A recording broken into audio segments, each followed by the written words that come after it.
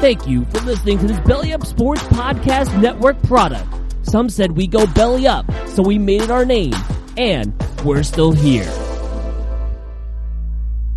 With threats to our nation waiting around every corner, adaptability is more important than ever. When conditions change without notice, quick strategic thinking is crucial. And with obstacles consistently impending, determination is essential in overcoming them. It's this willingness, decisiveness, and resilience that sets Marines apart. With our fighting spirit, we don't just fight battles, we win them. Marines are the constant our nation counts on to fight the unknown. And through adaptable problem solving, we do just that.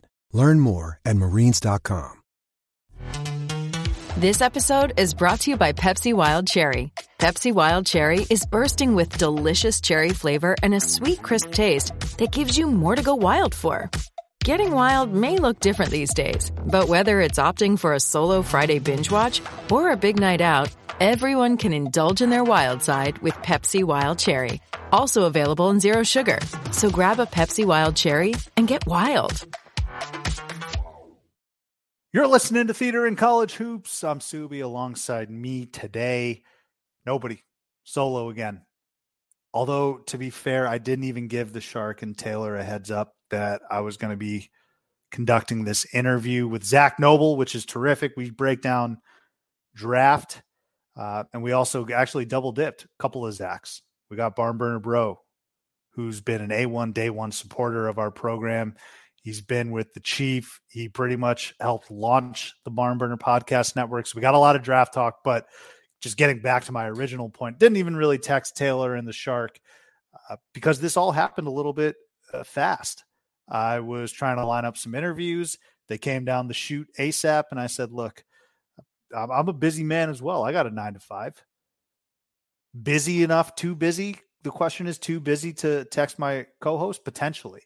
And I might get raked over the coals for this. So I suppose I'll send out a sorry, but just me today. Just me today.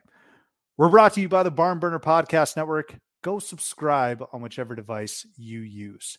Your college hooper of the week is Nick Fazekas, former big man for Nevada. You remember Nick Fazekas?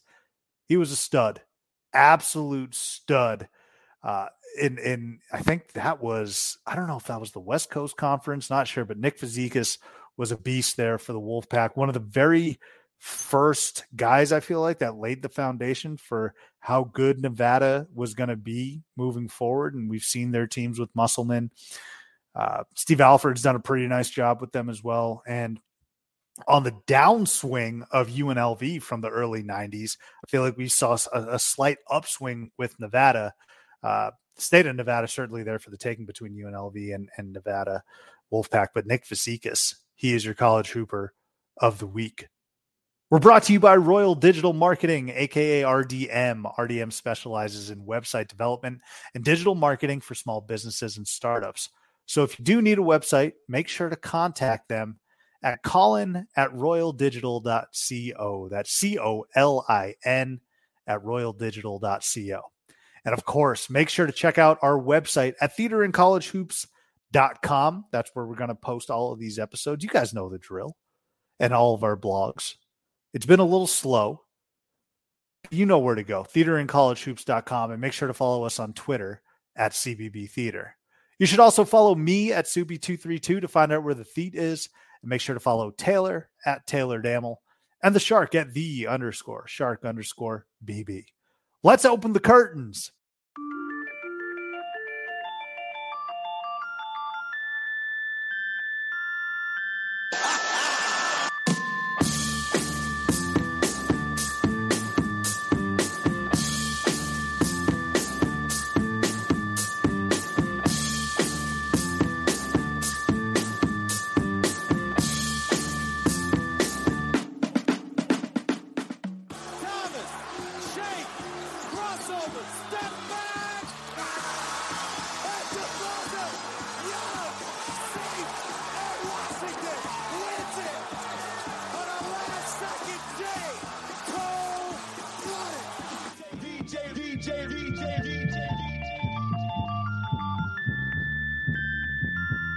Hall, 8 to shoot. Hall, the runner! Loose ball! It's good! With 4.4 to go! Shannon want to foul. Shannon from the corner, and it's over. Gonzaga, the flipper still fits.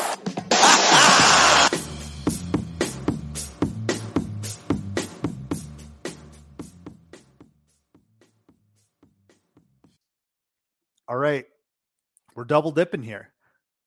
The rare dual interview, okay? Doubled up on interviews, doubled up on Zaks, more specifically. Zaks spelled with no C, just a K, Z-A-K. First, we welcome in Zach Noble to talk draft. And then, of course, like I had mentioned at the top, we got the barn burner bro.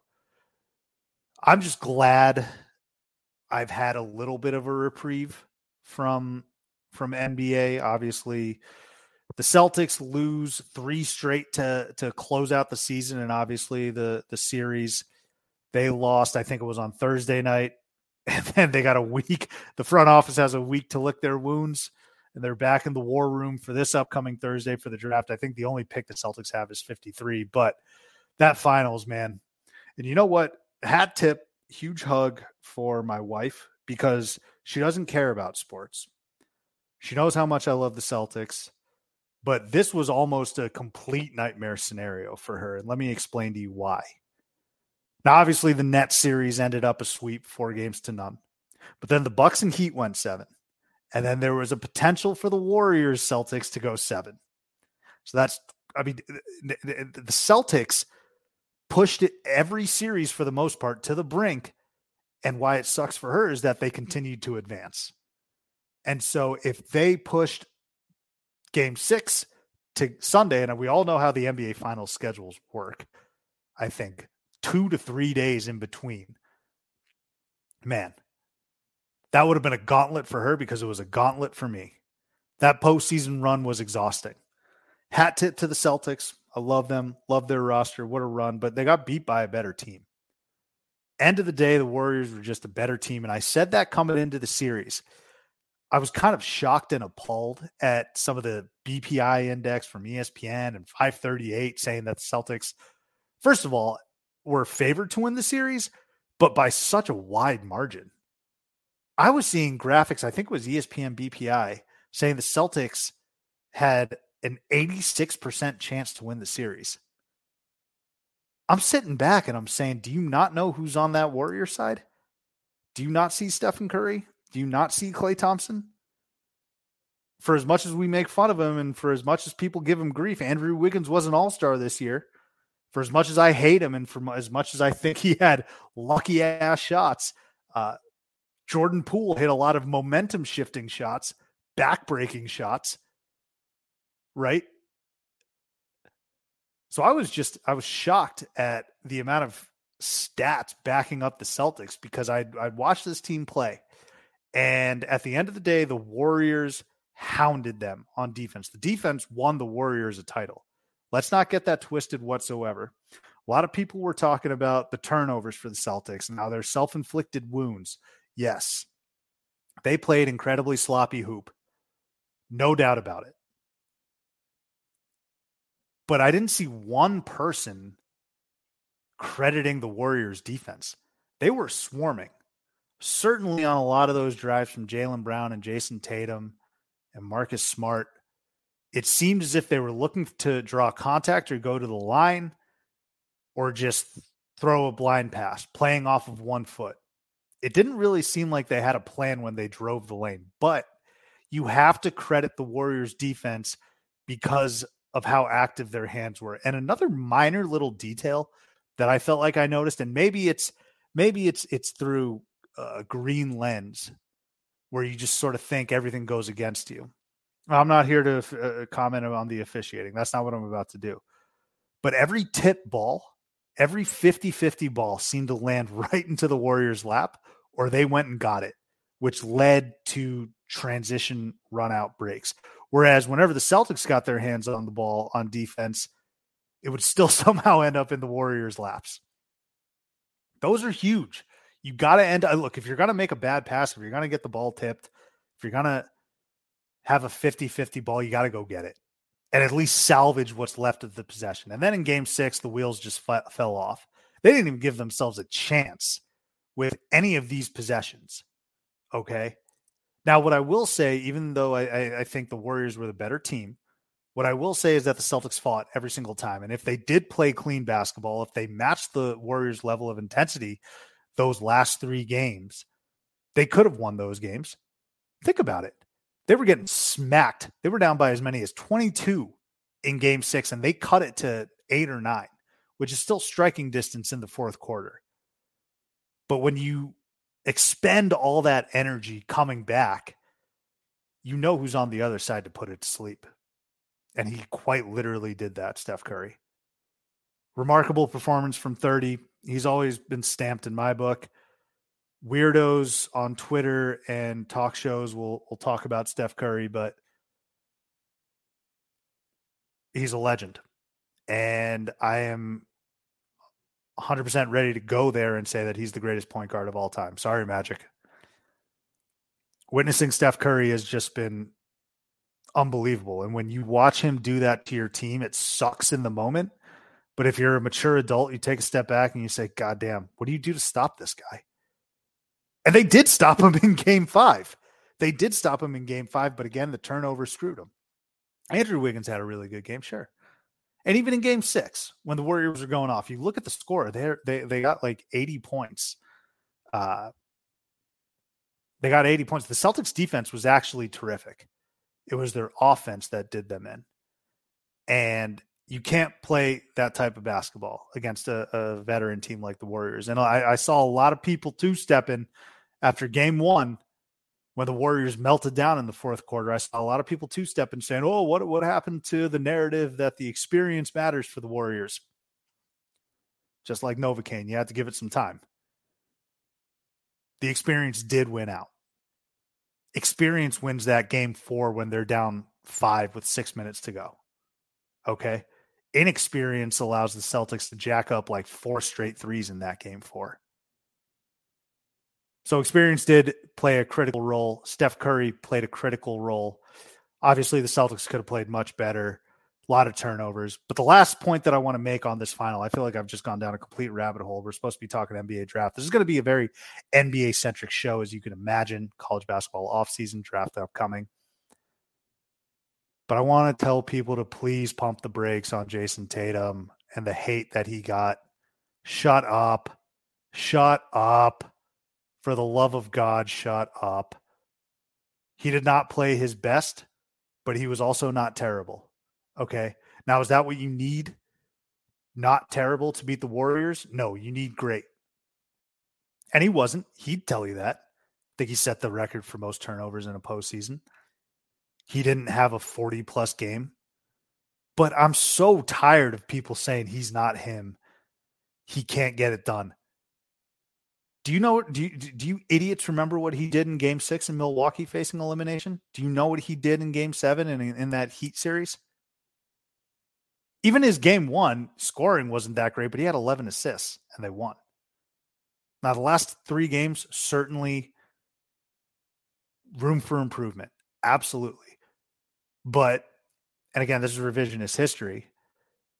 Unless Jaylen Brown went off in those last couple games, if the Celtics ended up winning in 7, Jason Tatum's your finals MVP. You know that, right? The guy's 24 years old, led his team to the NBA Finals, was a first-team All-NBA, defeated KD, defeated Giannis, of course, with the help of his teammates, defeated an all-world Jimmy Butler for that series, which pissed me off. But my God, man, the Tatum discourse is so absurd. He didn't play well the last 3 games. I'll give you that. And he had to have been great for them to win. But are the last 3 games of the season going to erase what he did over the course of this past season? And people forget, again, they're casuals. They forget that Jason Tatum's been doing this for like a year and a half, 2 years straight. Go back to the Olympics. He's been playing high-level competitive basketball without any sort of real break for that long of a time. He was absolutely gassed. He was absolutely tired.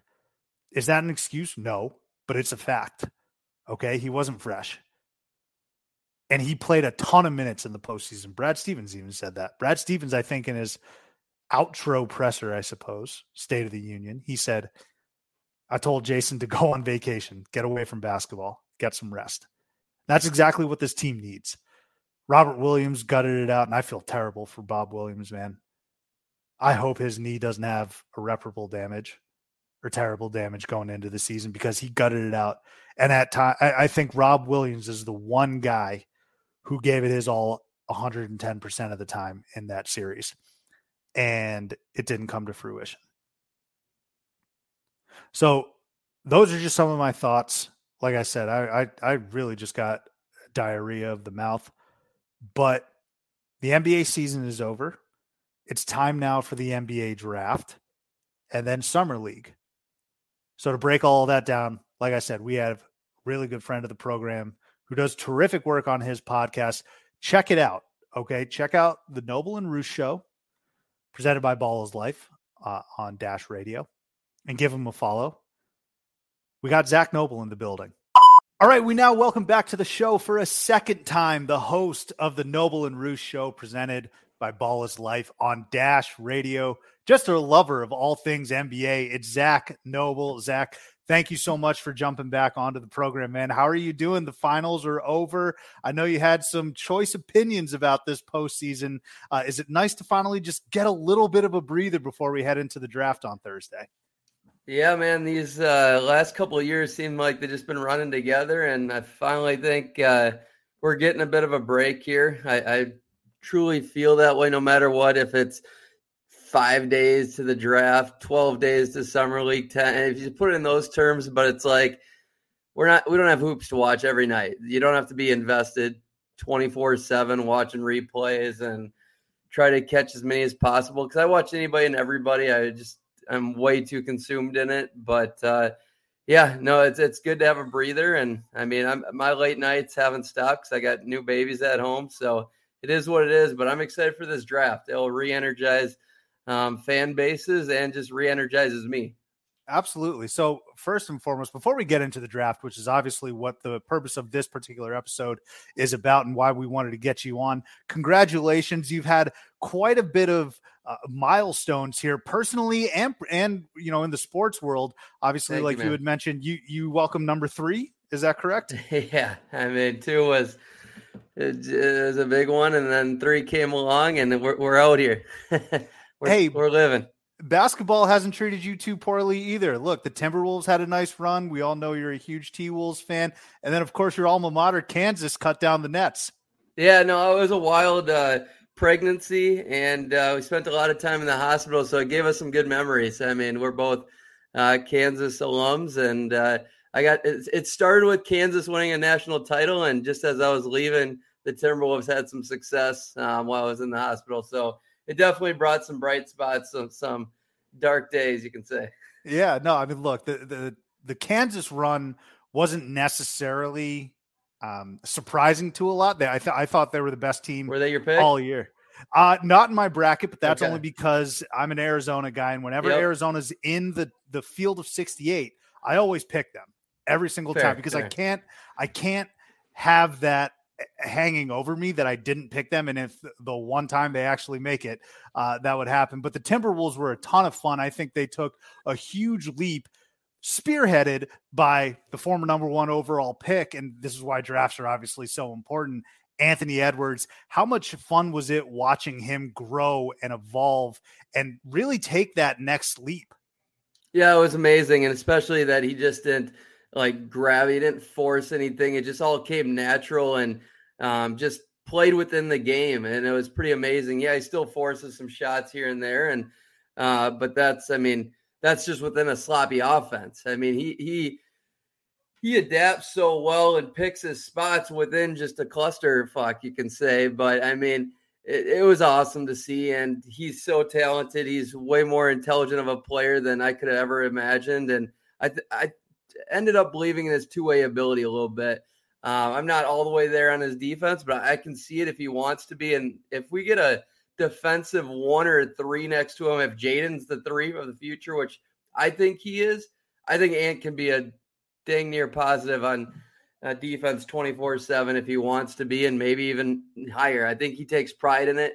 A little Kermit in him will flourish, and I think that gives him even more confidence starring in that movie. And just, I don't know, he's a guy that likes the limelight, so give him everything and just boost that confidence to the moon, because he's a guy that can handle it. You know, when we scheduled you, obviously, again, knowing that you're a huge T-Wolves fan, I tried to find 2.5 hours to watch Hustle. Have not gotten around to it, but I know I need to, man. I need to. I heard he put on, I mean, this is theater and college hoops, right? You got hoopers and actual theater. Right. I heard Anthony Edwards put on an absolute show. And I saw a tweet. They nailed it. They said, you remember that interview when Anthony Edwards was like, everything I do, everything I pick up, I'm good at? Right. That's what I feel like. I mean, the guy's a renaissance man at this point. He hasn't lost yet. I mean, it really hasn't. I mean, he's way ahead of schedule on everything. So even his acting career. But I mean, I haven't seen him swim in the Olympics yet or anything like that. But I mean, he's an athlete, man. He's an athlete. Is the scuttlebutt in Timberwolves community that this is Edwards' team now? A lot of people had to de facto default say it was Cats, but is it Anthony Edwards' team now? So Finch was just on the Russillo show, and Russillo asked him that question, of course, and it's a coach's job to play neutral and just be as Switzerland as possible. That's why I don't have Finch on, man. I'm asking you, the fan. Yeah, so the fan base is all in on Ant. Yes. I mean, the fan base, I am all in on Ant. It's Ant's team in my mind, but Cat's still the best player. I just hope it doesn't last long because I've always said it. Cat can never be a number one, and I'm still convinced of that. And I think Cat's definitely got a chance to be a number two. I'm not even sold he can be a number two on a championship team, but I think Cat's really in love with being a franchise cornerstone and a big piece of the Minnesota Timberwolves. I mean, he's been through a lot, and I think he likes the solidarity. I think he likes the family aspect of it. And I'm okay with keeping him if we build around him properly. I'm not okay with keeping him with the roster we have currently for the long term. But I just think if the offense can get a little more structured, they can coexist. I think Cat's a guy that can fit with almost anybody as long as there's good defenders around him. But I'm just not sold it's there yet. I mean, they definitely haven't been able to play off each other fully in the way I'd like to yet. I mean, I called it from the beginning. I was dead right on my prediction. I was one of few. I was very happy about that. But I just thought we were that talented. I thought Ant was going to take this leap. I believed in D'Lo more than most. You add in Pat Beverly and Vanderbilt, and even Jaden McDaniels took the leap I thought he was going to take. But we just made it where we did off talent. I strongly believe that. Finch is a great coach. But, I mean, it's not like he's God like some people make him out to be. He's no Nick Nurse yet. But I think he can get there. But there's got to be a lot more structure, and I don't blame him for the pieces he had in play. We'll put it that way. We gotta be more intelligent too. Yeah. Well, I think that was the biggest indictment or the biggest thing that a lot of people were saying. Look, as a Celtics fan, I don't know if I can talk about intelligence, not turning the ball over, playing erratic. We all saw what they did in the NBA Finals. But yeah, that series against Memphis, I think a lot of people said these are two young teams. Who's going to make the less amount of mistakes? Right. That's probably who's going to win. It's pretty hilarious. I mean, it's just looked like junior high basketball with just the best athletes in the world at time. But I mean, it's fun because there's such good athletes, and Ja and Ant and Cat can go off on a clinic, and same with Jaren Jackson Jr. But I mean, at the same time, it just gets ridiculous watching at times. Like, who's going to mess up the least? What's always so fun. Yeah, no, you're right. What's always so fun though about the draft process is, look, we're sitting here now. I don't even know how many years Cat's been in the league. 7 years, right? And it feels like it's flown, but at the same time, you've been talking about all those trials and tribulations. He's made the postseason a couple times now. Obviously, the whole Jimmy Butler thing. But what's fun about the draft is, you try and foresee in 4 to 5 years is this player going to elevate us, right? And there's so much optimism around Cat, and there's so much optimism around Anthony Edwards when he got drafted. Let's shift to this year, and I want to get your thoughts and feedback on some of these players that might ignite a spark, because I do think for some of these lottery teams, the goal in the very short term, maybe not even just 1 year in, but 2-3 years in, you need to be competing for that play-in spot, right? That six. No one's asking the Orlando Magic to win the East in 2 years' time. I don't think that's feasible. But once you start accumulating these wins and being competitive, who are some of these players in this draft that can do that? And like you said, there's no rest for the NBA, right? There's no rest for the weary. I don't even know if the confetti's been cleaned up totally from the streets of San Francisco. So we got the draft. Clay's still doing snow angels in him, that's for sure. Man, Clay and Steph, I don't know if the alcohol's left their body, deservedly so. I'm happy. No, I'm happy. I love seeing it. Yeah, I mean they look like they really enjoyed the parade, and like I said, 4 is incredible. But before we actually dive into the players, let me ask you this: do you turn off Twitter alerts? Because Shams and Woj are breaking that news before Silver comes on the screen. So yes and no. I mean, I always have them going, but I definitely don't pay attention to them fully during the draft. Especially during the first few picks. And then once more trades start coming out, and then it's like, yeah, I gotta pay attention, because once one trade happens, you just feel like it's just a vortex of trades coming out, just stuck. Yeah, that's true. So it's crazy, the rumors flying around right now. I mean, they're doing spaces and all. These insiders are pretty involved, and they're just stirring the pot like no other, like with the Twitter sphere. So, I mean, it's kind of fun, but at the same time, if nothing happens, it's super lame that we just wasted all this time.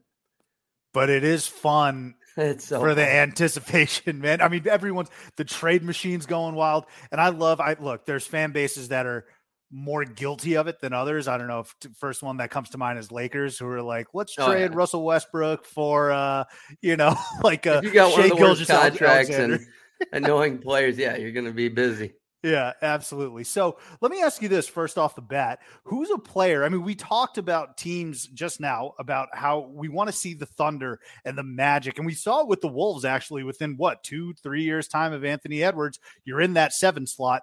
Who is a player in your mind in this draft that can really shift a culture and contribute to getting these teams from 15, 20 wins to 50? Maybe not 50, excuse me, maybe low 40s. So,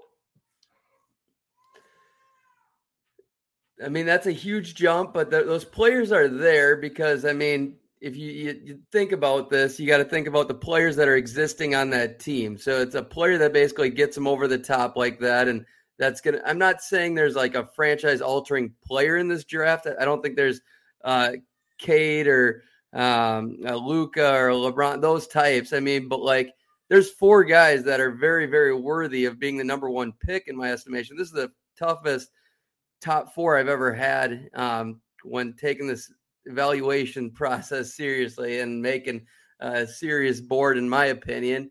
And I mean, mine's a little not as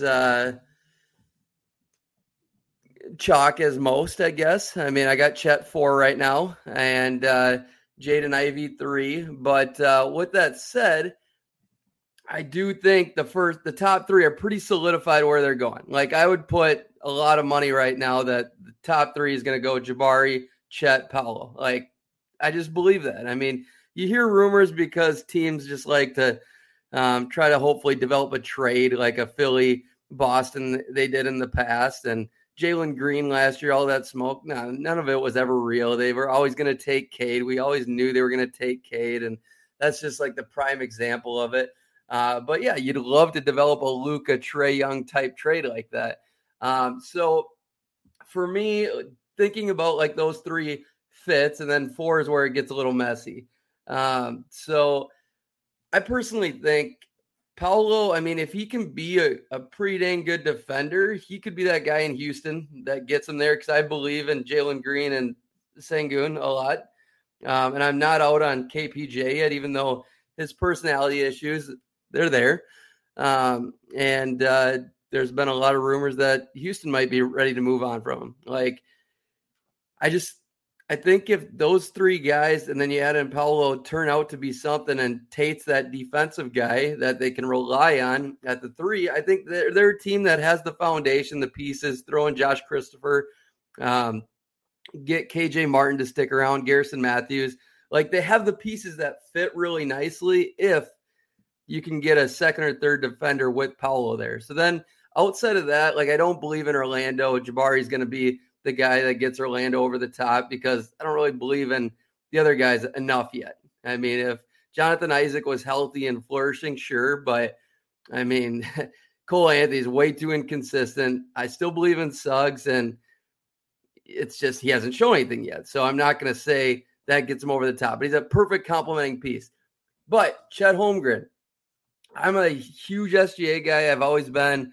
I think if he has like a piece like Chet, if Chet's as good as people think he can be, and say Chet reaches his ceiling, and not Jaden, but Shea and Giddy find a way to fit, which I'm not so sold on that fit yet. They might be just a small piece away there. Like, they have three cornerstones that in their own right, yes, they can definitely be that guy for a franchise, but it's like you got to find the pieces that fit. So really right now, with the way things are looking, I mean, I think the best chance is for whoever, if Jaden goes forward, I think Detroit's going to try to trade up. I think Jaden, Cade, and I mean, whoever else, Sadiq Bey, I'm a huge Sadiq Bey guy. I think they're close. I mean, if those guys turn out to their ceiling. So other than that, man, it's really hard to find a team that's going to get over the top with that draft pick. So my money, if I had to pick right now one player to do it, it'd be Paolo. I'm with you. I think Paolo is the best player in the draft. Yep. When I was watching him at Duke, man, and he had a sensational run to the Final Four. I feel like people are truly undervaluing what Paolo did, because the storyline ended up being Carolina taking down Duke, rightfully so. But Paolo was terrific. He was marvelous in the ACC tournament as well, and he was awesome all regular season. I think if you actually watch the games, maybe he didn't have some of those game-winning shots or layups, because I mean, the guy's a legend. Look, who am I to nitpick? He was just rock solid, man. He did. But K just never got him the ball in those clutch situations, which I think is a failure on the coaching staff, right? But Paolo, when I see him, has this incredible mix of bully ball power. His strength is amazing. And then he's got such a sweet, smooth stroke as well. He seems like he fits the modern game. But when I look at OKC, they're the one team in this lottery. And obviously we know about the draft capital that they've accumulated, but they're the one guy that has a proven leader who can play well in SGA. These other guys, I feel like it's going to take one of their lottery picks, or maybe a couple of their lottery picks over the past couple of years, to like take them. And that's tough to ask of a 1-2 year player. SGA can do that if the rest of these talented players fall in line. Josh Giddey had a pretty solid year too. Yeah, no, he's the best talent of those four teams for sure, which is crazy to think about. I mean, the competition is Cade Cunningham and then Sacramento with Fox and Sabonis. But I'm taking SGA over all three of those guys for sure. Right? Would you agree to that? Absolutely. I mean, he's on the cusp of being an all-star. Yeah, no, I think he would be an all-star if, Chris Paul was still around or he was in a different situation. But yeah, he's definitely that good of a player, just isn't on the team. So I call this guy the Taco Bell guy, and this is because of Nikola Jokic, which, if you really take a step back and think about it, one of the top 75 players of all time was drafted during a damn Taco Bell commercial in the second round. It's such a funny clip. Is there a guy that's projected to go in the second round, maybe not even as late as 45 or 46, whatever Jokic was? Is there someone that you have an eye on that, look, I'm not asking him to be a top 75 player of all time, 2-time MVP, but is there someone there lurking in the weeds that you think can contribute and be a good ball player that we're not noticing? Jovic, really is that guy that could fall late and just really blossom over time if given the opportunity. But for me, a realistic guy that's going to for sure get playing time and a chance to thrive in the NBA. I'm not saying he's got all-star potential. I don't know if there really isn't. Obviously, that guy's really hard to pick out, because if he was easy to pick out and you see this guy with that much potential, you're probably going to take a flyer on him in the 20s or even like 13 to 15, like Michael Porter Jr. falling like that. I mean, people didn't necessarily see that in Jokic. I mean, and it takes an opportunity, and he's a stash. But with that said, I'm putting you on the spot here, Z. I'm sorry, man. No. I get asked this all the time, and it's like it's just hard to say there's a Jokic, but guys with the highest upside that could actually follow the second round, for me, it's like a Bryce McGowan's number one would be Christian Braun. I mean, he's my guy, but like I think Christian is one of like 5 guys in this draft. No matter where they go, they're going to be a good NBA player, no matter what their opportunity is. I think he's a dog. He's got an all-around game. He's going to be a good defender. But, like, I think if he finds a way to get 25, 30 minutes in a game, I mean, shit, man, he can be a Tyler Hero, if not better. I mean, I really believe that in him. And I'm a mentality guy. And he's as doggy and confident as a player gets. Like, he's going to grab the opportunity when he gets it. But Jalen Williams from Santa Clara, I don't think he's going to drop to the second round, but he'd be another one that I think he has the overall game where, yeah, I mean, he would have a really high upside. His stock's been rising, huh? Right. Yeah, I think he's going to be in the lottery almost. Is that right? I mean, you wouldn't be surprised because, I remember seeing him in the West Coast Conference tournament, and he showed out, right? Everyone always just looked straight at Gonzaga, and even St. Mary's was really good. But he put on for Santa Clara, and his stock has gone straight upward. He must have had an amazing combine. Yeah, no, he did. It was great. So these are a lot of good names that, I think people need to become more familiar with. Even the Bryce McGowans, I think he's out of UNLV. I'm not a Bryce McGowans guy, though. I mean, he was good at UNLV, though. Much better than Nebraska. I think. Oh no, you know what? I'm thinking of someone else from UNLV. I'm sorry. I mixed that up. That's my fault. No, somebody told me this comparison, and once you get a comparison in your head that you think like, oh, that could actually be real, because a lot of the comparisons are just bullshit, and I'm not much of a comparison person in general, but when you actually see a comparison and it's a shitty one, then it's like, it's so hard to get that out of your head. And for me, Bryce McGowan's Ricky Davis. Somebody told me that, and I'm like, yeah, he's a second round guy. I mean, Ricky Davis in today's NBA, I mean, sure, he's a bucket. J.R. Smith would be way better because he's got much more efficient 3-ball, but he's just a chucker. He's not a winning basketball player, and if he found a way to be a winning basketball player, yeah, he's got the tools. He's got an overall game, sure, but I think it's a mentality thing with him too that I question. Absolutely. So I was thinking of Bryce Hamilton. Bryce Hamilton. Okay. Who actually, I think I don't know him that well.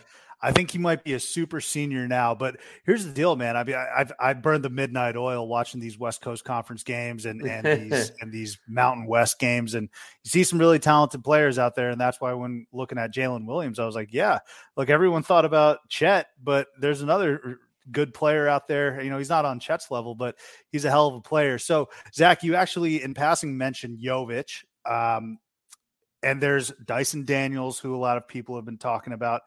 And we've now gotten to a point where it's not that crazy to see these international studs get picked early and also contribute. Now, well, you're seeing the best in the league right now. That's right. I mean, Giannis, Jokic, Luka, you're absolutely right. And I'll tell you what, Zach, this is a bit of a shameful thing for me to admit. And I use this term loosely. I know it has a very negative connotation, which is it should.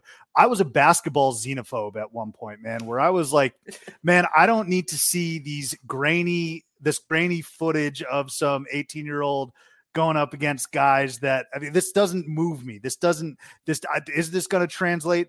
But then, once I saw Luka was the end all be all. We had really terrific international players before that, but I remember I was steadfast. And again, as an Arizona guy, I was like, no, take Ayton. At least you can admit it. Oh yeah, absolutely. I have to call it as I see it. But now with all these international players not only getting picked, but succeeding at such a high level, who are some of the international players on your draft board that we should be on the lookout for? So I'm not as high on this international class as some are. I mean, I'd probably wouldn't take him till like 17 at the earliest, to be honest. And like Kevin O'Connor has him number 9 on his board, and I've seen him even like up to 7, I think, with somebody else. But who's that? Dyson? No, Dyson is really high too for a lot of people. But Osman Dang. Oh, okay. From New Zealand. I mean, yes, I believe in his defense. He can be great there and as a ball handler, playmaker, but like that shot's ugly, and I don't think he's going to be a scorer by any means. And I mean, Dante Exum all over again. It's like, come on. I'm not saying that's necessarily him, because I mean, I don't think he's going to be a point guard necessarily. I think he's more of a wing, maybe Evan Turner. But yeah, Evan Turner, that's a ceiling. You're not taking him very early, are you? Not for me. He certainly wasn't number 2 overall pick, which is what Evan Turner was, right? Right, and that was a bad number 2 pick. I mean, he had a decent career. It was semi-long, but that's you can always throw in like the Andrew Wiggins debate. I mean, solid pro, but like Andrew Wiggins isn't a bust. I mean, people just had way too high of expectations for him, and he's only getting better. And you know how hard it is to turn out to be a worthy, like the number 3 pick history is way better than the number 1 pick. So, I mean, to get the number 1 pick right is not that easy. This is the first time, like I said, since like, I don't know, 2014 that I've had a tough time like picking who number 1 is, but like, I'm pretty confident in Paolo. For me, it's ceiling and floor. The ceiling matches everybody else, but the floor gives them the edge. And I mean, it's the ball handling, the passing. He might literally be the best passer in this first 15, 17 picks. I mean, sure, you can argue a couple others that might go later as equal passers or whatnot, but I love Paolo's vision. Other than that, I mean, Jovic, man, I think he's good, but I think he's really raw. And to be honest, like from what I've seen, I'm not sold. You know, at the end of the day, like when you get past like pick 13, it's all about opportunity. I mean, is this guy going to get an opportunity? If you told me he was, yeah, I'd believe in him quite a bit more. But where he's going, I think he's going to be really intelligent. I think he's going to be a playmaker. He's the European type, and he's big, and that matters. But I need to see the shot more on an NBA level. And that's once I see that in a couple of games, yeah, I'll start believing in him quite a bit more. The one international guy I really like more than probably most is Ishmael. I always botch his last name, but I think he could be really good. Kamagate, I think. Shot blocking. I think he's got great touch, great feel. And I liked him in the international games, what have you. But it's in the second round, I drew over him past like 35. I think he's an awesome second round type guy. But again, I want guys that can shoot. You know, shooting is at a premium, and he's still his body's got to fill out yet too to be the guy that he is. Yeah, I think that's the consensus, not only in front offices, but it's not difficult to see. You need shooting. You need shooting to be successful in this league and make deep postseason runs. Obviously, look, Steph Curry, Klay Thompson, they're not a fair comp, but even some other teams, you need shooting to excel. So very curious to see what this international class looks like and all the international classes moving forward. Now, what is it next year? Wembanyama? Yeah, that's when it's game over. And like people are already jockeying for positions, and that's why you see teams like willing to trade back, I think, because they like to try to get a next year's pick. But everybody knows what everybody's trying to do, and he's been that dude for 2-3 years now. So it'll be interesting if anybody does give up a pick. But if you get the number 1 pick, you only get a 14% chance to land that guy, and the chance you get a number 1 pick, it's like to schedule that this time of the year, we're going to tank all the way. Let's tell our team, tell our players. Yeah, that's a tough sell.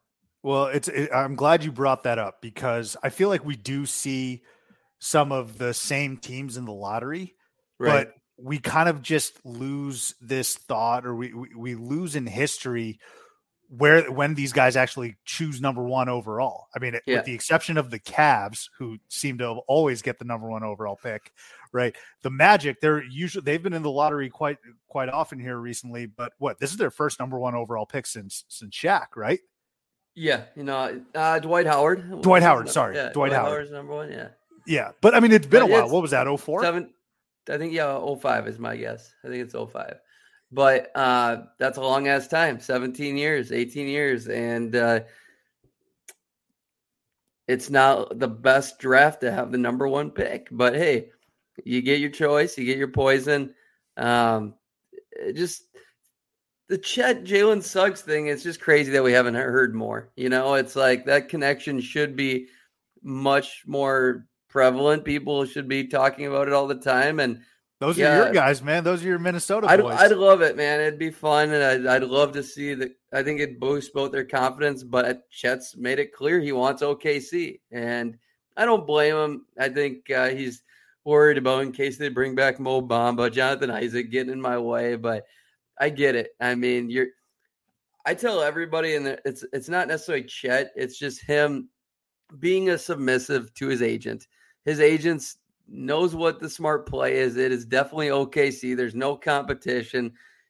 There's no expectation for winning and necessarily success, but it's easy to have success. You can put up great statistics and lose by 20 every game for the next 2-3 years. It's fine. And you still get the bag in year 2 or 3. So if I'm his agent, I'm telling him the same thing, but Chet's a smart guy, and he's just listening to a guy with a lot of his experience. His agent's been around the game quite a long time. That's right. So I'm glad you brought up the Magic, and you brought up the Magic a little bit earlier at the top of this program.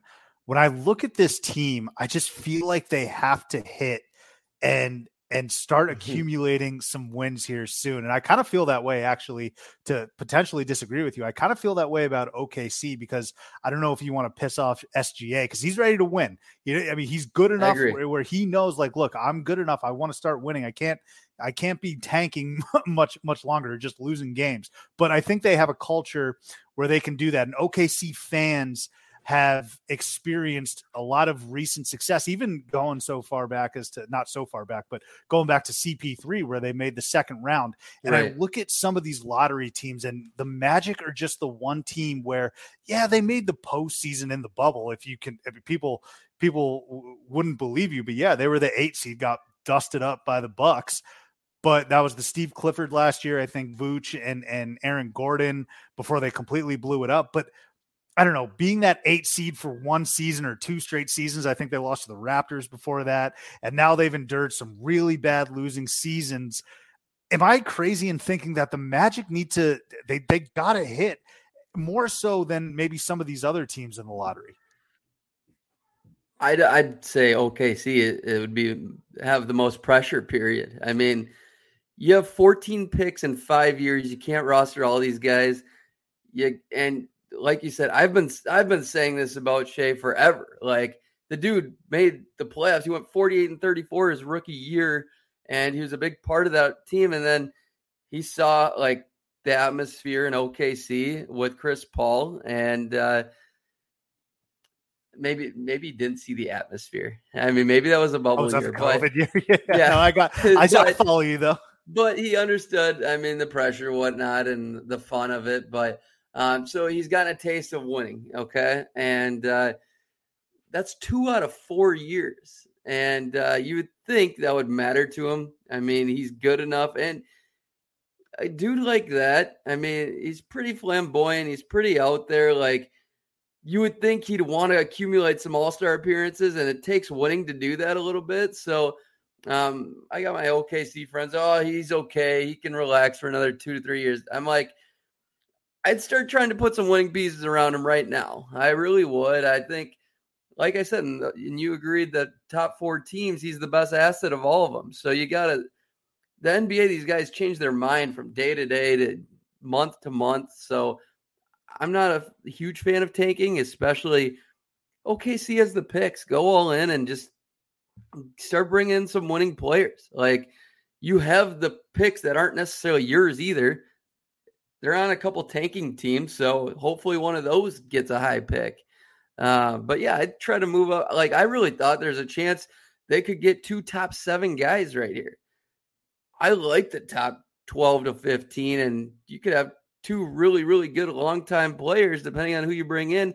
You could almost have your starting 5 of the future if you play your cards right here. And if Sacramento really doesn't want Jaden Ivey at number 4, go get him. Go get him. Give me freaking Shea, SGA, Ivy, and get really weird and then trade one of them off. Because I think Ivy's that good of an asset. Yeah, I think they got to do it. I'm with you. Yeah. I'm glad you brought up Jaden Ivey because he was another very, very intriguing prospect here because in my estimation, I think he's got the biggest boom, but also potentially the biggest bust potential in the sense that, I mean, we could see him excel into the stratosphere, or we can just see him kind of end up being a role player. I don't know why the comp, and this, feel free to keep me honest here. I want your honest opinion. I don't know why the first thing that came to mind was potentially Chris Dunn, who was electric at Providence College. I haven't heard that one yet. Yeah, man. I don't know. Like, God damn it. Tell me a little bit about Jaden Ivey and where you stand on him. I love the nickname, the Baja Burst. I just think he's got it. And I think he's got the personality. I think he, at the end of the day, it's a shot. And I mean, 36%. I mean, not huge volume or anything. But the thing that, I mean, if you tell me the reason why you don't believe in Jaden Ivey is no mid-range game, no pull-up, great. I'm okay with that because that matters. That's huge, especially for a guy his size and a guy you think has a chance to be a point guard. He doesn't need to be a point guard to reach his ceiling. He can be the 2. I mean, I think he can be electric either way. But yeah, I mean, if he's not going to be the 1, his shot's going to be a lot more important.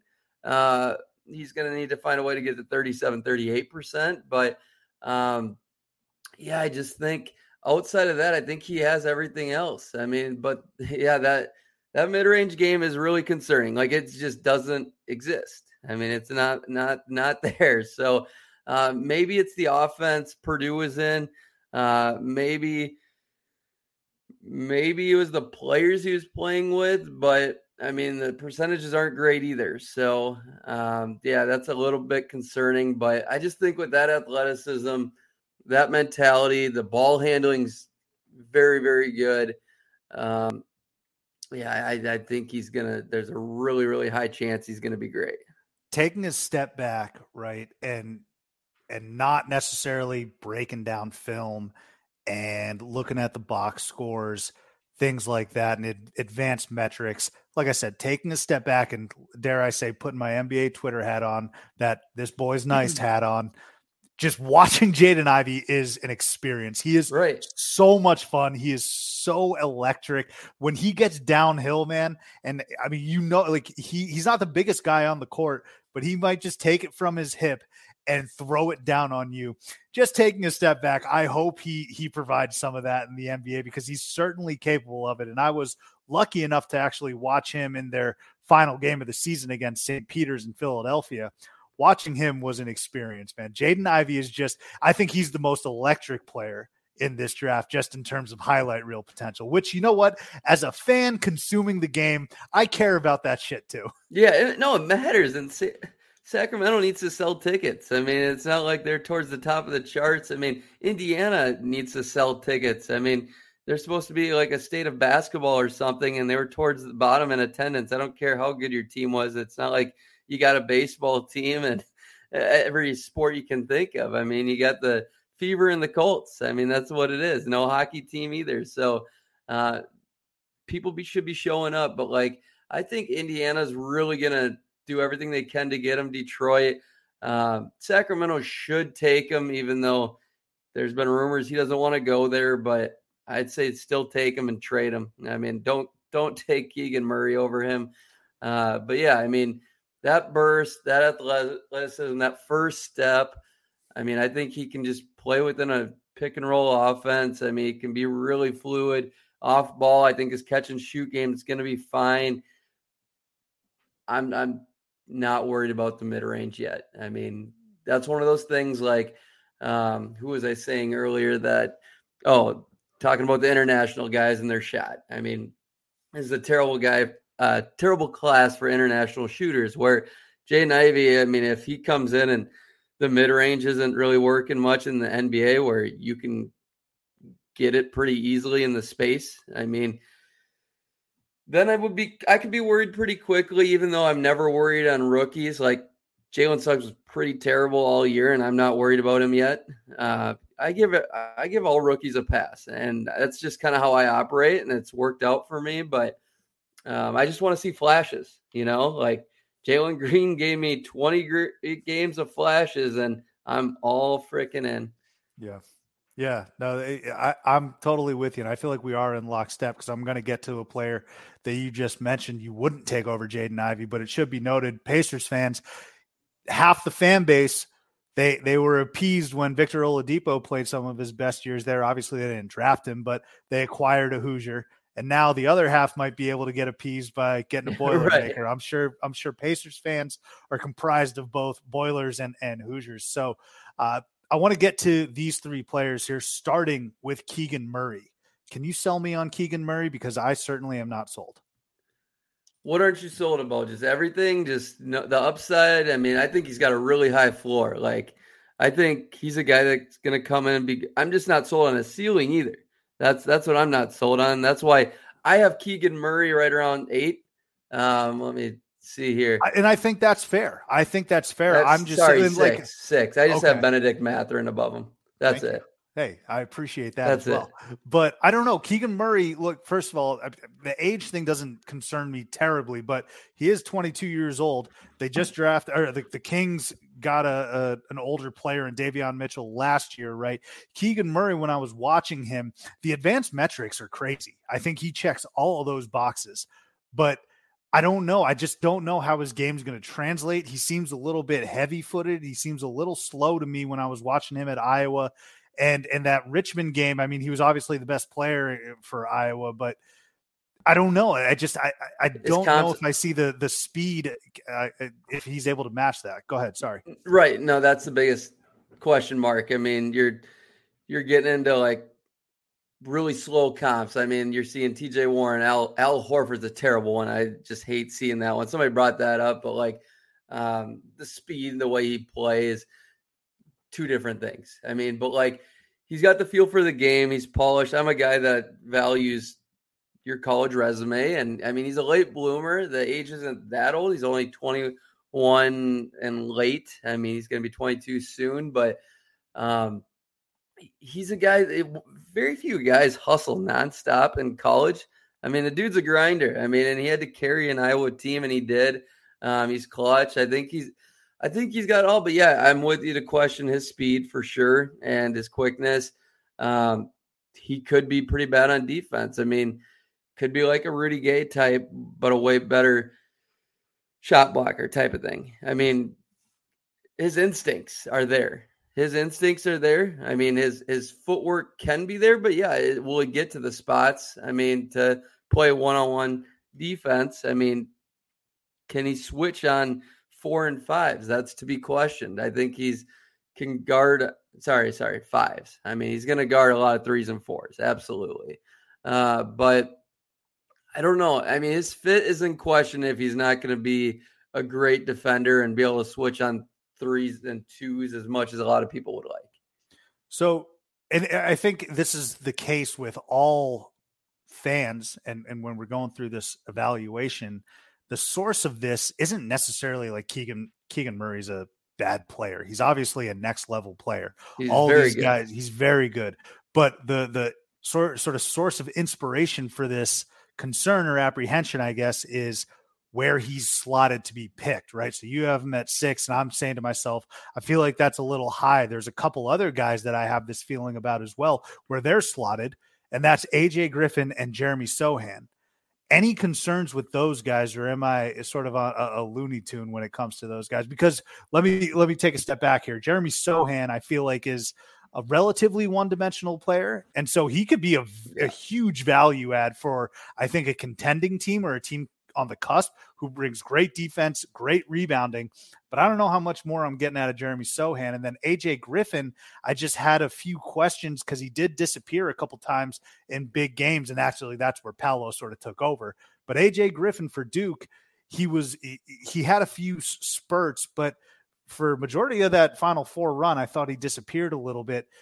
Can you sell me on those two guys, Sohan and AJ Griffin, for where they're slotted to be picked? No, I'm 100% with you on Sohan, and I could be sold a lot less. I have him at 14, and I mean, there's people that have him like 7 even. But like, I don't believe in his offensive game at all, his mechanics. I mean, his hand is way too over here. I mean, it's weird. But yeah, he's a tremendous defender. I think he's going to be elite. I mean, right away, but like, that only gets you so far. Like, you can get that guy 12 to 20, 24. Like, I'm going for best available. I'm going for high upsides. Like, I'd rather have Tyrese Maxey than Herbert Jones, you know? And I mean, I think that's fair. Offense is still more important than defense. And yes, defense is important, but you want guys that you can develop that in. I'm a guy that believes defense is one thing you can actually develop more than most. Oh yeah, that's something you can absolutely teach, and get into the trenches with. So I'm with you on Sohan. I'm with you on AJ Griffin. No, AJ Griffin though. On the other hand, I am way higher on him than most. I think he has an insane. I think he's got an all-star ceiling. I'm not worried about his injuries. He hasn't even had surgery. Like, people make such a big deal of his injuries. It's like, maybe he's holding out and he'll have a surgery year 1 here before he even plays or something. But I don't think that's going to happen. I think I'm pretty sold on, like, he's fine. It's not that bad. He's just missed a few games here and there. But the fact that when I found out he hasn't had a surgery, that blew my mind. Like, everybody just makes a huge deal of his injuries. Like, I'm okay if you take AJ Griffin 5 in this draft. I really am. Like, I think he's that good. I think he could be the best shooter in this draft. I mean, gun to my head, I probably would say, it's him or Jabari. Yeah, I was going to say, do you think he has a chance of being a better shooter than Jabari? Absolutely, yeah. And I mean, fading in Duke, I mean, who cares? He's a freshman. I mean, I don't really care. I mean, he was good enough in big moments at times that he had a couple, and it was a pretty. I thought Duke was pretty ISO heavy. I mean, I didn't think that it was a typical Duke team that shared the rock, and but I do recall him making some big corner threes. I mean, pulling up on a wing mid range, and a couple of the games I can picture it, but maybe I'm just dreaming of it. I don't know. No, I think that was a lot of it was in the regular season, which is completely fair. And obviously, again, he's a good player.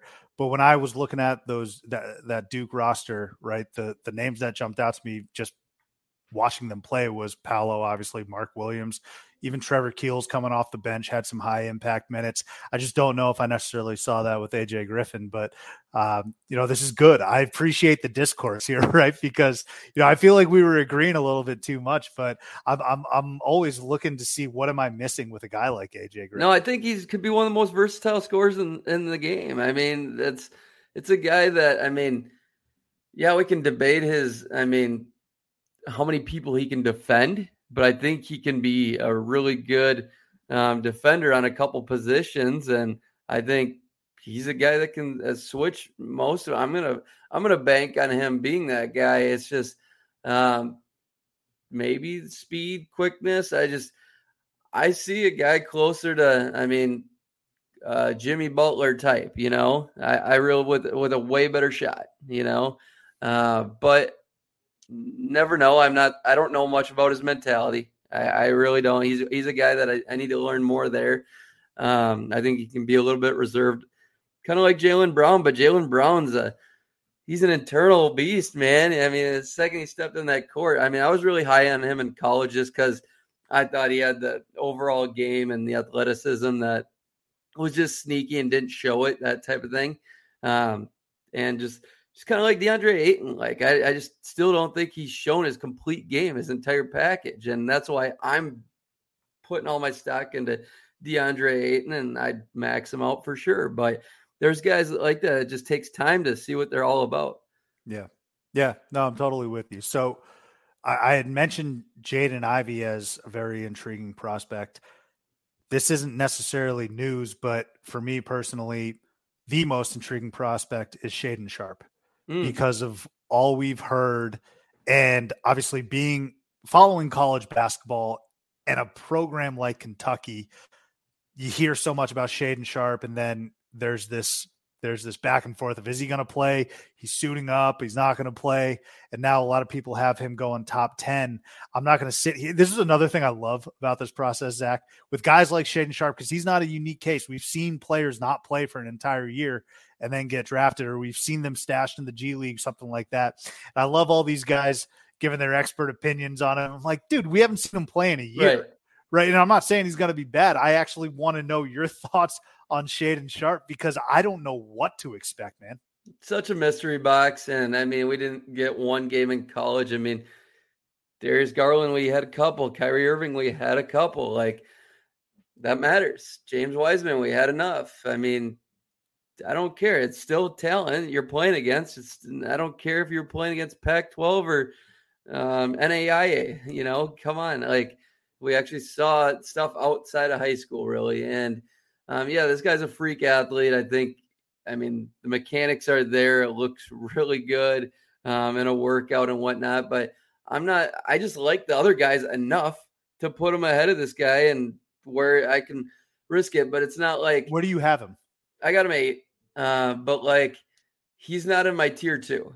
Like, I'm okay with that. He's the first in my tier 3. It's a small tier. So it's Shaden, Ochai, and Johnny Davis, 8, 9, 10 for me. That's my tier 3. But like, if you had him tier 2 or really,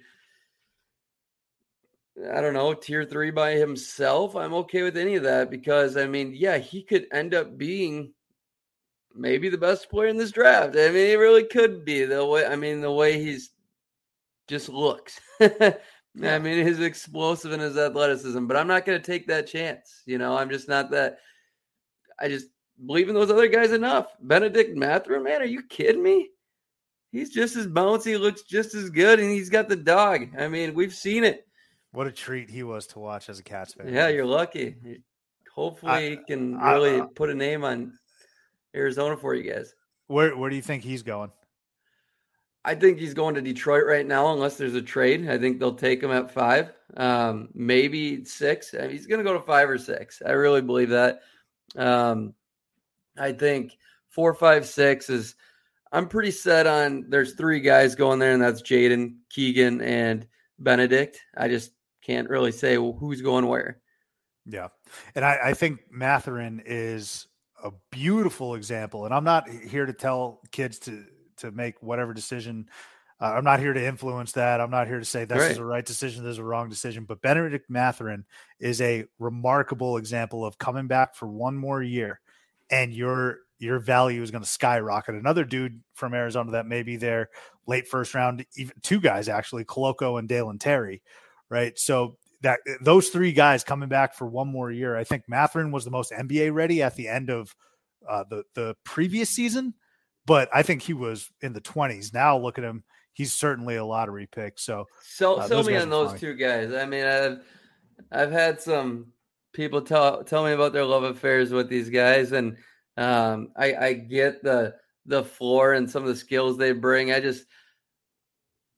think that like the idea of these guys there could be a ceiling there, but I don't believe in either of their ceilings. I really don't. But like I look at them as 7th man tops types of players. But, oh yeah, and I think that's fair, Zach. You're talking Koloko and Terry. Yes. Yeah. So like Koloko's probably the best screener in the draft, possibly, but big deal.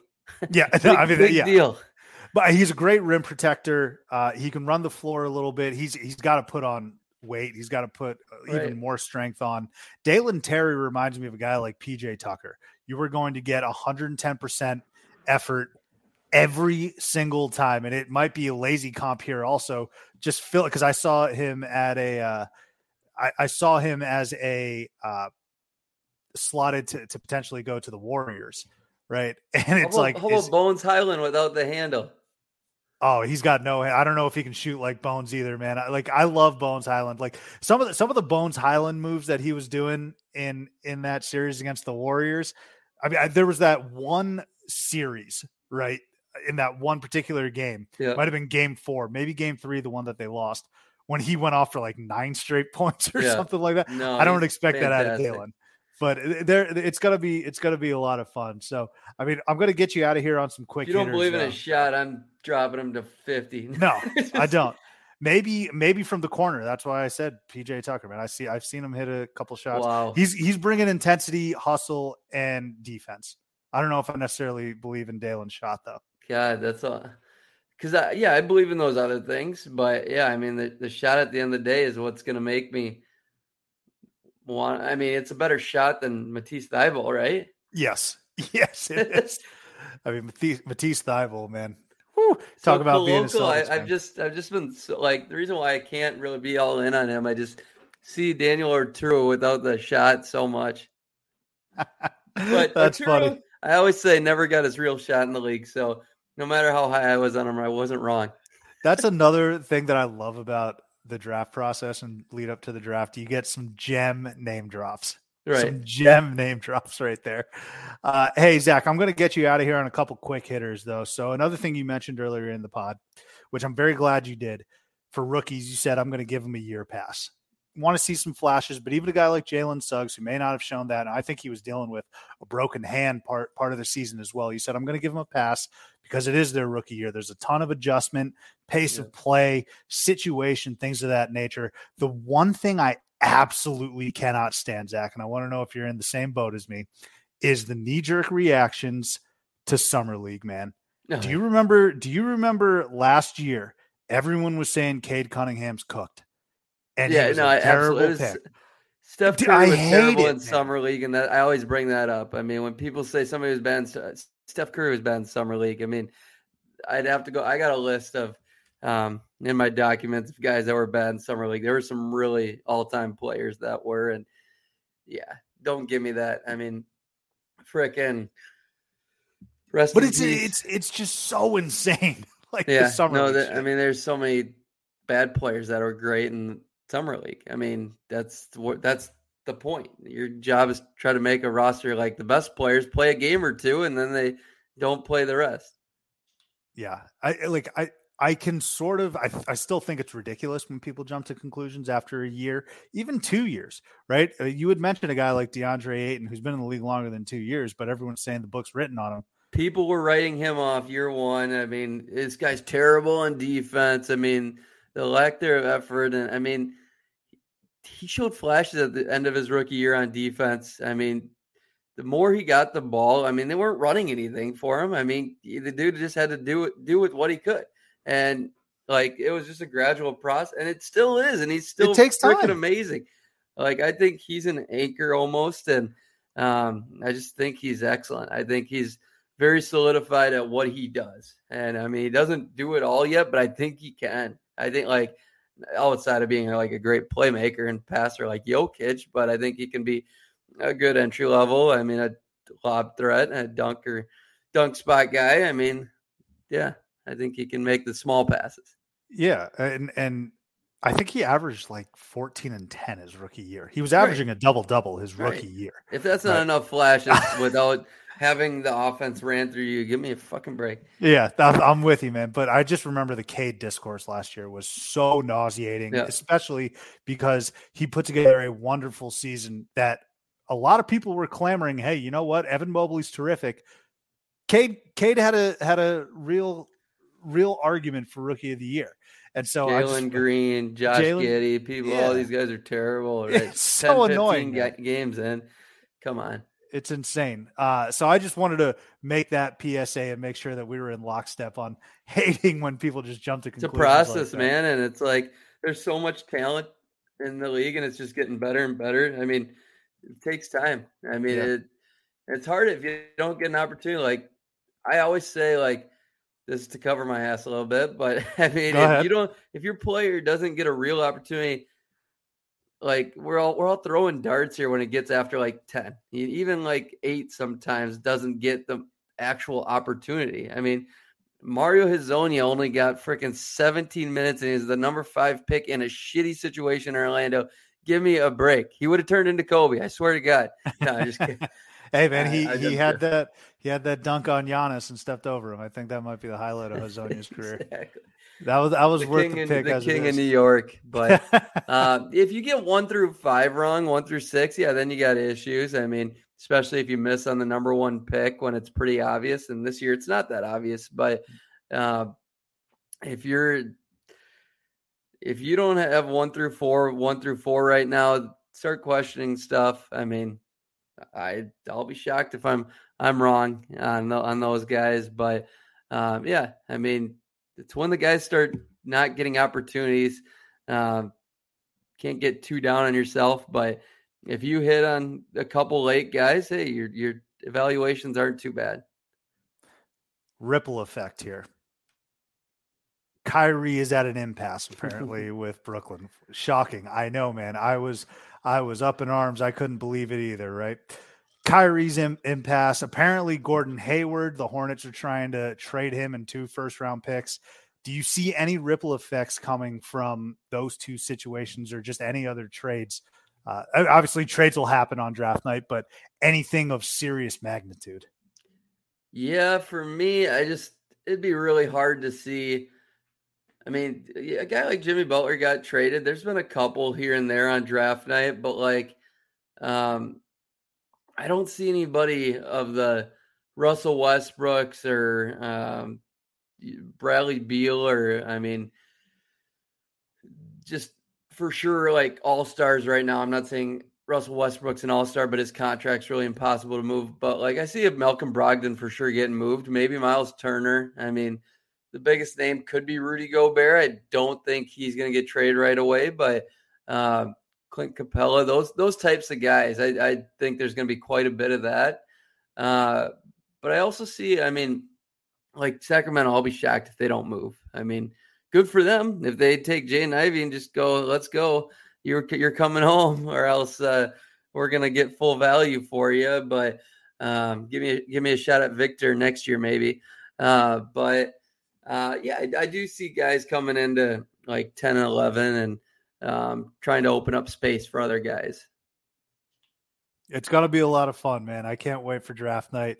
This is some of the favorite times of year. I mean, there's a time of year for every fan base, right? So maybe it wasn't the postseason for some of these lottery teams, obviously, but this is what they get hyped about. And obviously the lottery show itself, which goes on during the postseason. But thank you so much, Zach, for jumping on and sharing your insight. This was terrific. Hey, actually, one thing we did add to the program since the last time you were on, we always close out our segments with what's called Bring Them Up on Stage, okay?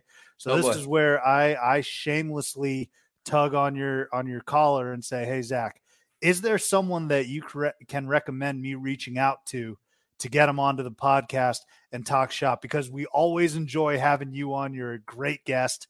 We're looking for someone in your circle that you might think would have fun coming on. Yeah, greatly appreciate you. This is fun. I mean, it's just chill and going back and forth. Good conversation as always. But I'd say reach out to my partner, Roosh. I mean, he's got a great following in Houston, and he'll always give it to you straight. I mean, he knows his stuff, and he'll question the norm. I love it. Roosh Williams, man, you're next in my you're on the docket, buddy. DM train. Zach Noble, thank you so much again for jumping on. Enjoy the draft and enjoy the off season. Lord knows we need a little rest. All right. Absolutely. Stay in touch, man. Yes, we'll do. Thanks, Zach. Yep. Later. All right. We want to thank Zach Noble for jumping onto the program. A lot of terrific feedback, a lot of great insight. The guy, you can clearly tell, studies, gets in the lab, knows his stuff. So I think we had him on last year during this time. It's awesome to get Zach Noble and his perspective on things. And like I said, he's had a great year personally and also as a sportsman. His Jayhawks won. His Timberwolves are building something special. And of course, most importantly, he's got a great family. So Zach Noble, thank you so much for jumping onto the program. But real quick, I'm passing the ball now to Barnburner Bro. All right, we welcome back to the program a day one listener, honestly, a man who helped lay the foundation of theater in college hoops and just a knowledgeable hoop head in general. We got Zach, aka Barnburner Bro, in today to join us and talk NBA draft. This really is one of the great times where our worlds collide. We know how much you study and watch the NBA, especially your beloved Memphis Grizzlies. Hat tip on a terrific season for them. And then, of course, college basketball, which is really where I spend majority of my time 10 toes deep in there. And we have a little bit of a reprieve here, Zach, right? We had the finals ending on Thursday. Yeah. I don't know if the confetti is cleaned up there in the Bay Area, but we got a draft to prep for on Thursday, man. There's no rest for the weary. And you did fail to mention that both of us had to go through the pain and suffering of falling to the Warriors this year. Yeah, I'll tell you what, a lot of people have been asking me like, oh, how are you feeling? And I said it in the intro, Zach. I said, first of all, I didn't think we were the better team. But second of all, if I'm going to lose, I'd rather it be as a footnote to a dynasty, right? Like, I don't even know if Warriors fans in 10, 15 years time will right away be able to tell you who'd you win your fourth title against. And I'm just like ducking, sitting in the weeds. But man, I mean, what do you do? What do you do there? Look, I'm still kind of ducking because sort of what's come out of this is a little bit of a feud here, a budding rivalry, perchance. I don't know if rivalry is a fair term for this, considering, I mean, in all honesty, Memphis hasn't won anything. I feel like it has. I mean, we knocked them out of the play-in game last year, but that doesn't really say a whole lot. But it's fun. I mean, the NBA's got a lot of drama, and that's just kind of part of the soap opera of it, and what makes it a year-long sport. That's exactly right. We need some vitriol, and that's what all these old heads and everyone's clamoring about. They're always just like, oh, these guys are too buddy. But now when Ja Morant sticks up for his teammate, it's, well, that's Ja Morant talking. Ooh, yeah, that's a good point. I just feel like I understand his perspective. Look, I have no issues with what Clay did. I don't have any issues with what Draymond did, but yeah, it's awesome. It's all in good fun. It gives, more eyeballs to the league and gives people something to talk about. I mean, the TV anchors need something to talk about, right? So if they're going to make something out of this, fine, so be it. Especially in the NBA, they don't want to talk about actual basketball. They want to talk about the drama. Exactly. And I mean, I think a lot of them are probably more in tune with that than they're probably not spending, up till 10, 11, 1 in the morning, watching some overseas tape. They leave that to us poor folks. Hey, I greatly appreciate the effort that you put into your draft evaluations. That's exactly why we have you on. And as a matter of fact, we interviewed host of the Noble and Roosh show, Zach Noble. I got two Zachs on. You're my second Zach with a K. Nice. So if the timing had aligned, I obviously would have had you on as well. But we're double dipping here. It's going to be a beefy episode. I'm glad we have you on here, Zach, because I want to get into the draft and I want to get your perspective, your thoughts. Let's first take a step back and start with your evaluation process. I feel like a lot of people, like your Sam Vecini's, you got your Jonathan Givens, who has propelled his work into a front office role now. Good for him. But Zach, what is your draft evaluation process like? Take us through the nitty gritty of what you did to publish that article, which, by the way, if you haven't read it, it's on Substack, it's on your Twitter. Tell us what that process was like. Yeah. So this is probably one of the first years, I'd say, or last year, where I really put a big board together for the first time, really looked into the tape, started studying maybe more than a few weeks before the draft, kind of, more casual fans or folks who are waiting until the games are over. So this year really I tracked it a little bit throughout the season. A lot of super awesome draft content creators out there. I've just give a shout out to a few of them that were a huge resource. The No Ceilings crew, all those guys put out fantastic content. There's several go-to places I go for videos, for film breakdowns. Hoop Intellect is one of the better ones.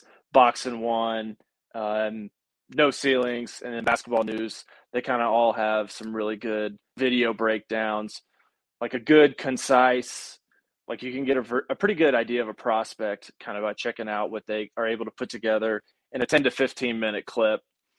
But so I'll watch the video. I try not to like read too much on guys before getting my own eyeballs on them to kind of see, am I totally off base? Is there something that I'm really missing?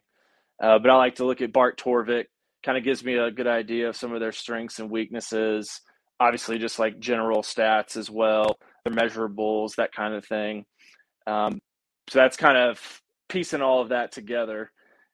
Kind of is my evaluation process. Definitely not like as deep as some guys, but I certainly get eyeballs a few times on all the players. And I'd say this year in particular, so the Grizzlies have picked 22 and 29.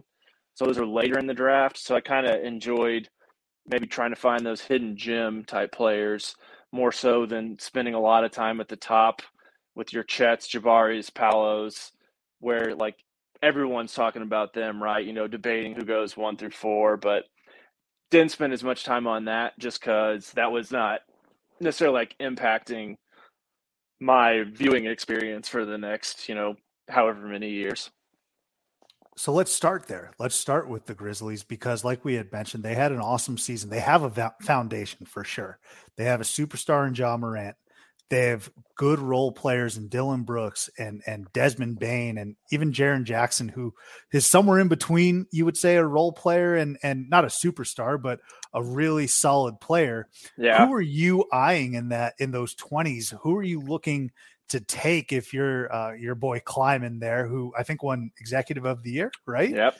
Well deserved. So he knows what he's doing. Or do you want to package it? What are you looking there with those 2 picks? I would, just based on past history, be pretty surprised if Memphis stays put.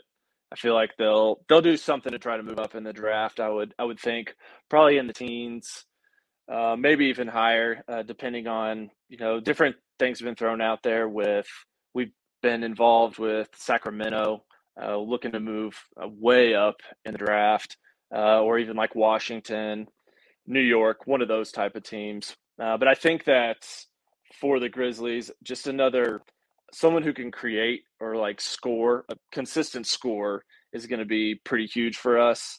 And then, so I think someone kind of a versatile guy that when it comes around to playoff time, someone who's like a PJ Tucker, Grant Williams, it seems like they win you a game in a playoff series just by doing some of the under the radar stuff. They have a random hot night. They play tough defense on people.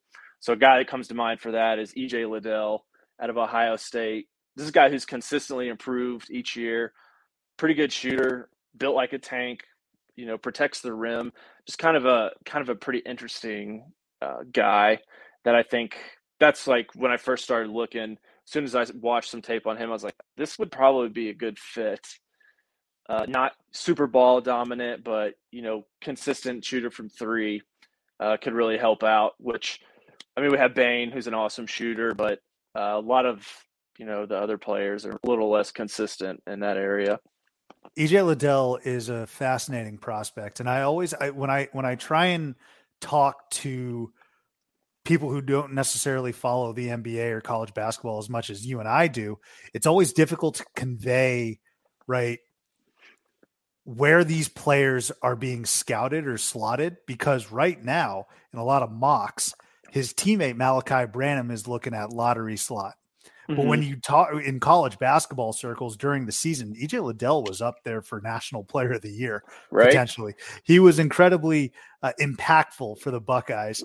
And it's tough to convey that. Like, yeah, EJ Liddell was considered one of the best players in college, but somehow Malachi Branham is being looked at as a better prospect. But EJ Liddell, the first thing that comes to my mind is his mid-range game is so lethal. And I think everyone needs to fall in love with shooters. That's how you win in this league these days, in my opinion.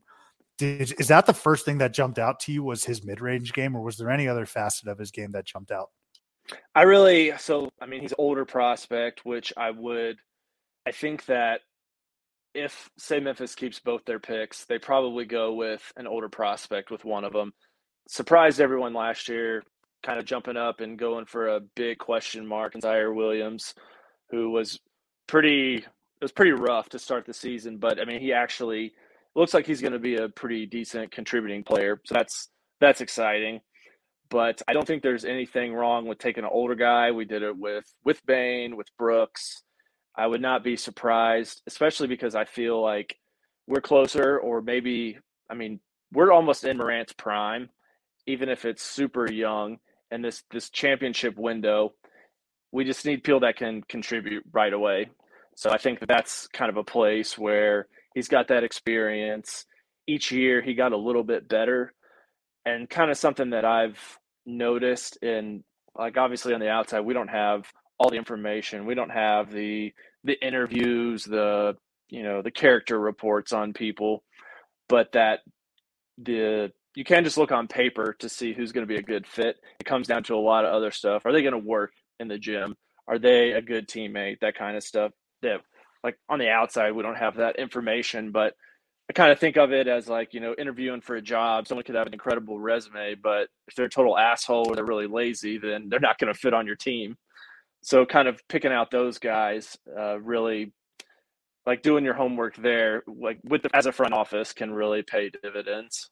Well, and I think EJ Liddell, one thing he has over some of these other players, and I don't know if he necessarily wants to wear it as a badge of honor, but he's faced some serious adversity in the sense that they lost to Oral Roberts, one of the more shocking upsets in recent memory, when they were the 2 seed, and a lot of people were picking them to go to the Final Four, and they got upset in the first round, and he obviously had to deal with a ton of vitriol from Buckeyes fans, and he came back, and they had a great year. They smothered Loyola Chicago. They had Villanova on the ropes in the tournament.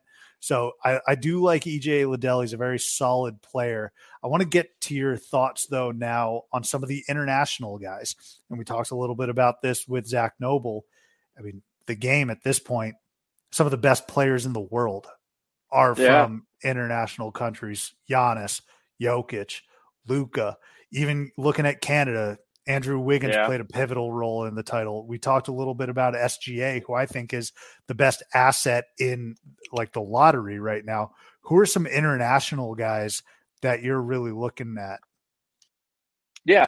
So when you think international, so obviously colleges pull from all over the world, but when I think international, I'm thinking guys that didn't necessarily go to college in the US. So, like, they're playing overseas somewhere in a pro league or something like that. But some of the guys that kind of jumped out at me that I think you'll see probably in the first round, Nikola Jovic, Ousmane Deng. I think those are they're pretty highly talked about guys. Deng is a 18-year-old out of France. He's a point forward, so he's a good passer. Kind of like, it may be a lazy, but a lot of these international guys who are really ball dominant and have that creative passing ability remind me a lot of Josh Giddey, especially some of the taller guys, and just the way that they move the ball, the way they're able to find those pocket passes, those over the shoulder, that kind of thing. So that's kind of one of parts of his upside, I would say. So a pretty interesting guy. Big question mark for him is just kind of going to be shooting. Wasn't a great shooter. And he played he played for the Breakers, which down in New Zealand. Yeah, they were pretty trash this year.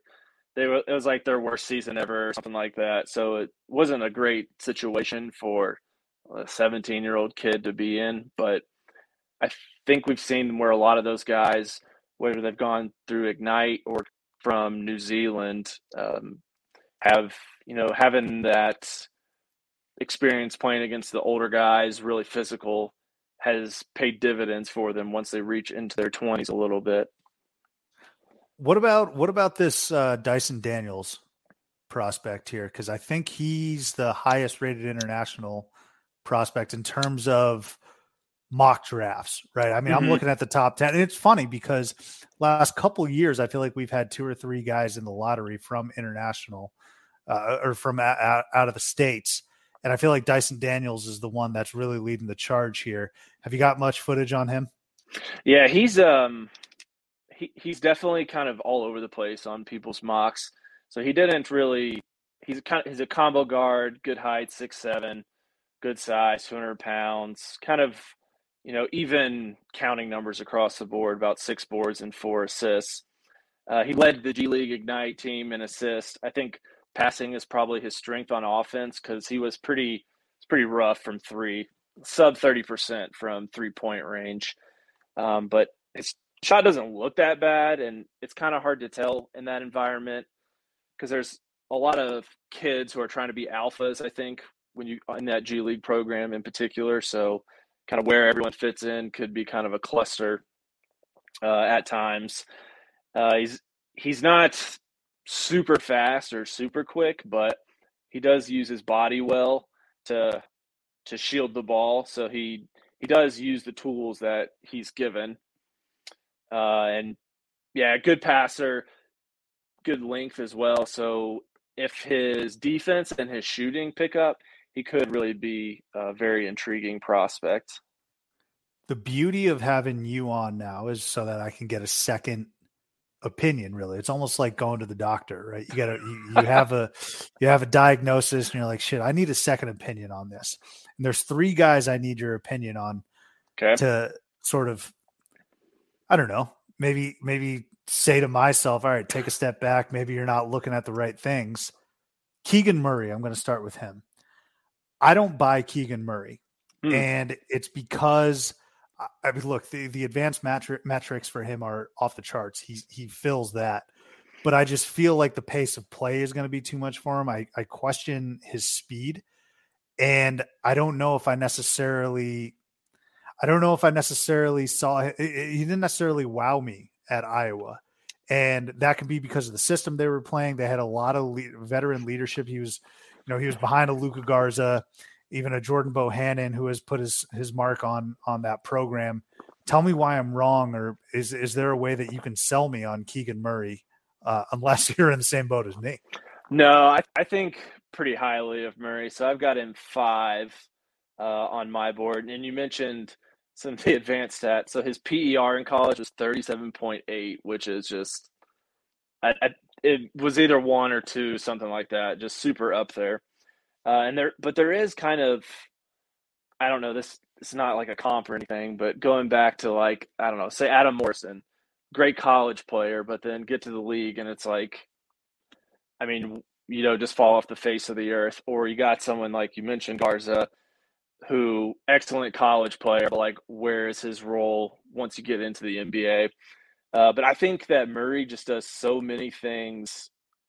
He's not like a blow your socks off guy. Definitely not. But I think that he's a contributor. Like, he'll be able to come onto a roster and be able to contribute from day one, kind of as an older guy. He's efficient. He's probably not going to need the ball a ton. You'll just be able to kind of fit him in to whatever roster that you need. So I think that's kind of where the benefit of having a guy like him is. What about Jeremy Sohan and AJ Griffin? Because again, I in speaking with Zach Noble, I said the source or the root of my apprehension with these guys is where they're slotted. Of course, they're really, really good ball players and they deserve to play at the next level. But in where I see them being slotted, I don't necessarily know if that equates to these high picks. I mean, I'm seeing Jeremy Sohan at like 10 to 14 range, and he's a wonderful defender, great rebounder.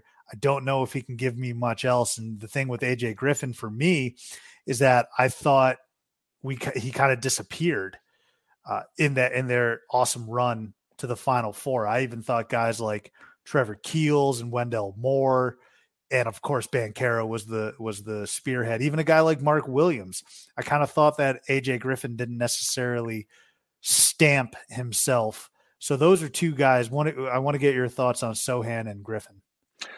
Yeah, I think me personally, from what I've seen, I'm probably lower on Sohan than a lot of people. A lot to what you mentioned. So, great athlete, can score in the dunker spot, but most of his buckets are coming off assists. His shooting is pretty rough. Under 60% from the line, under 30 from 3. There's just not a whole lot to be excited by there. I mean, 2 stocks per game, and he didn't play a ton of minutes, 25 per game. Okay passer. I'm just not as on board as everyone else is, I guess, and enamored with his, size and quickness. I think that you can, I don't know, probably find some other players who have a more, maybe not that ceiling defensively, but offensively can contribute much more. Yeah, that's the biggest concern for me with Sohan is the offensive contributions, and I think Yeah. just in looking at the league, like I mean, you need these role players, but do I want to spend a 10 to 14 pick on a role player? That's where I'm coming from. Yeah. So he's interesting. What about AJ Griffin? Do you have any thoughts on him? Yeah, I actually got him pretty high. I'm got him at 6th right now. Pretty much he's a knockdown shooter. So I think that if you put a knockdown shooter on any roster in the NBA, there's going to be some minutes for him. And he's almost the inverse of where defense is his big weakness. Kind of loses attention, like his attention span for it sometimes isn't great. Obviously, he's had some injury issues, and he was not always, and you even alluded to, like not always one of the more dominant guys on that roster. Granted, it's a roster with like 6 guys going pro or whatever it is. But he, like his ability to score at all 3 levels is intriguing. 7-foot wingspan, and he's also still 18 years old. So I think that's a more of like a high upside pick for him. 44% from 3, almost 80% from free throw, which that 80%. I was reading somewhere, and it's kind of been a rule I've been using, is that like a lot of times you hear you're a good free throw shooter or they're a good free throw shooter, everything else will come along. Well, 80% is kind of that line of demarcation that I've found where people actually do produce higher once they hit that. So he's kind of like right on that border. Do you think he could be a better shooting big than Jabari? I don't know. I think Jabari with he's got a couple more inches on him, but Griffin still has a really he's plus 6-inch wingspan. So there's a potential there, I would say. I wouldn't be surprised, to look up kind of that first like 8 pick range is going to be kind of tough. I wouldn't be surprised if any of them end up being better than the others, honestly. Yeah, I feel like it is kind of a crapshoot after 10. You never know what happens. But so those are 2 guys that, and I appreciate that second consultation. I needed that. It's going to be, look, I'm one of those guys, man, where I'll give you a couple years. Okay. I'm not going to sit here after one summer league game and say, you suck. Yeah. I hate that, man. We actually discussed that also. Do you remember the Cade conversations last year after a couple bad summer league games? Oh, no. Is it like he's a bust or something? Oh, God, it was infuriating. It was so ridiculous. And we knew what Cade Cunningham was capable of. Good alliteration there, especially at OK State.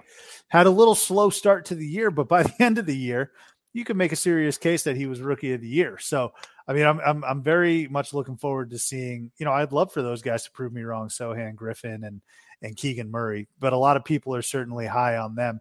2 guys that I'm very high on, big men, and this is in your wheelhouse. Let's start with Jalen Duren.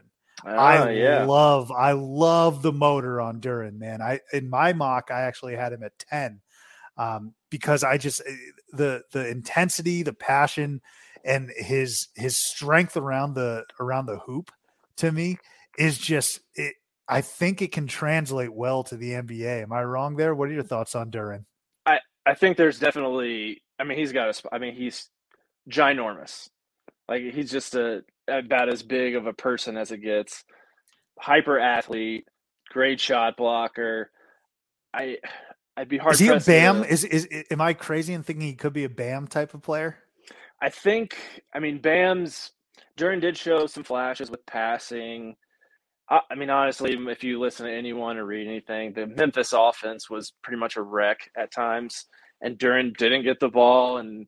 He's playing in the American where like the centers are 6'5", and that was an exploit. So it's kind of didn't do him justice. But he's just an incredible rebounder. Some of his shooting was pretty good. Like there was occasions where he'd hit a shot and you'd be like, oh, okay, is this like a little step back or something? You're like, is this what he can actually do? Because he doesn't look like a guy who's going to be able to do that. But I would see that, like, if he gets put with the right team, I mean, the development these days is crazy with what they're able to do with guys. So I think that's a huge part of it. One thing, so I want to ask you about Mark Williams. I remember the first time I watched him, because I really wasn't keeping too many tabs on him up until that point. But he was one of those guys where, like, I think I was watching Duke to get some eyes on Ben Caro.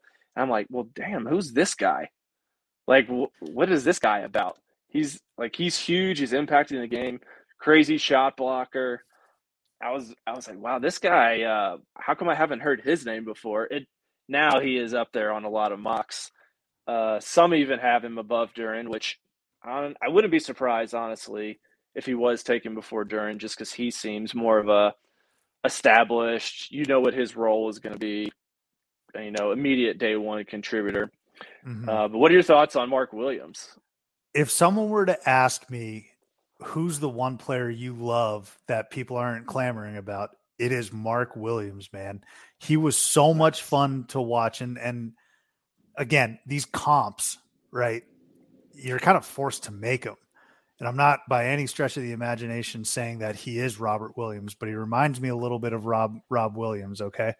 His ability to protect the rim. He was blocking so many shots. He's not a Walker Kessler, who I think led the nation in blocks, mm-hmm. but Mark Williams is a great rim protector, and he's a great lob threat.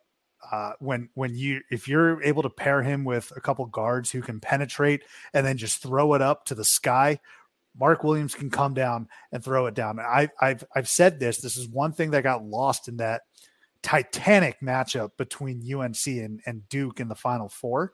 People forget Mark Williams got into some serious foul trouble. I don't know if that's necessarily a bugaboo on him, but if he's clear of foul trouble, I think Duke wins that game because he can own the paint. Armando Bacot's a terrific player, and that would have been a battle. But Mark Williams is such an impactful player for Duke, and I think he can be an impactful player at the next level. Like I said, his presence around the rim, I think, will alter a lot of shots, and he's going to anchor the line defensively, and you can get maybe 6 to 8 points that could help you push you over the top in a close game. So I really, really love Mark Williams, and like I said, I mean, him and Duren are two of my favorite bigs, and I think Mark Williams, he's like 7 feet. Right. Now that's not exactly what you want offensively, maybe. I mean, and a lot of people are saying, well, the big man's gone, but I would argue, look, he's not Giannis, he's not Jokic, he doesn't have that touch or anything like that. Yep. But we saw how valuable Rob Williams was, and I think Mark Williams can potentially. They share the same last name. I'll start there, but he could potentially be a serious contributor there.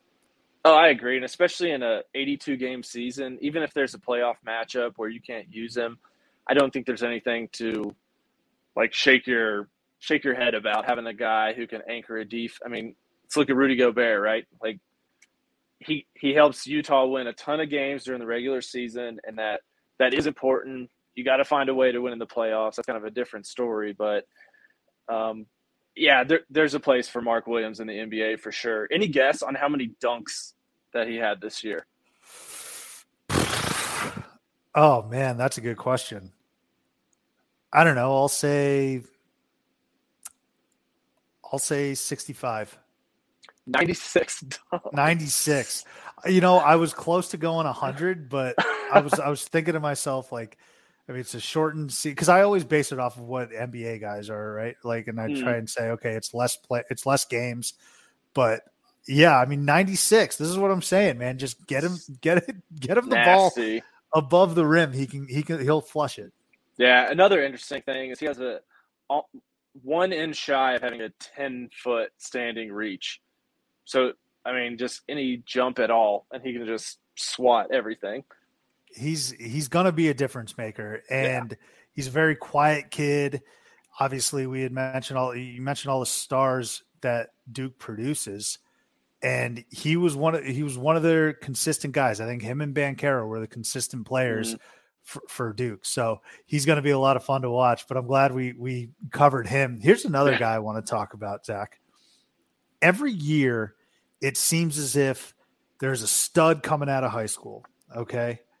And then after a year of playing college ball, no matter where they go, small school in this particular case, this guy went to a small school to play with his dad. Yep. We kind of lose sight of them, and they slip a little bit based off of their projections coming out of high school. Now, that's not to say that his career is defined or anything like that. But Patrick Baldwin Jr., were you able to see him at all, like from high school, and then compare what happened to him at Milwaukee? Is there a reason for his fall, or was he this coming out of high school? I mean, give me your thoughts on Patrick Baldwin Jr. Yeah, he's another one that, like, once I started watching, I'm thinking to myself, this guy looks like an NBA player.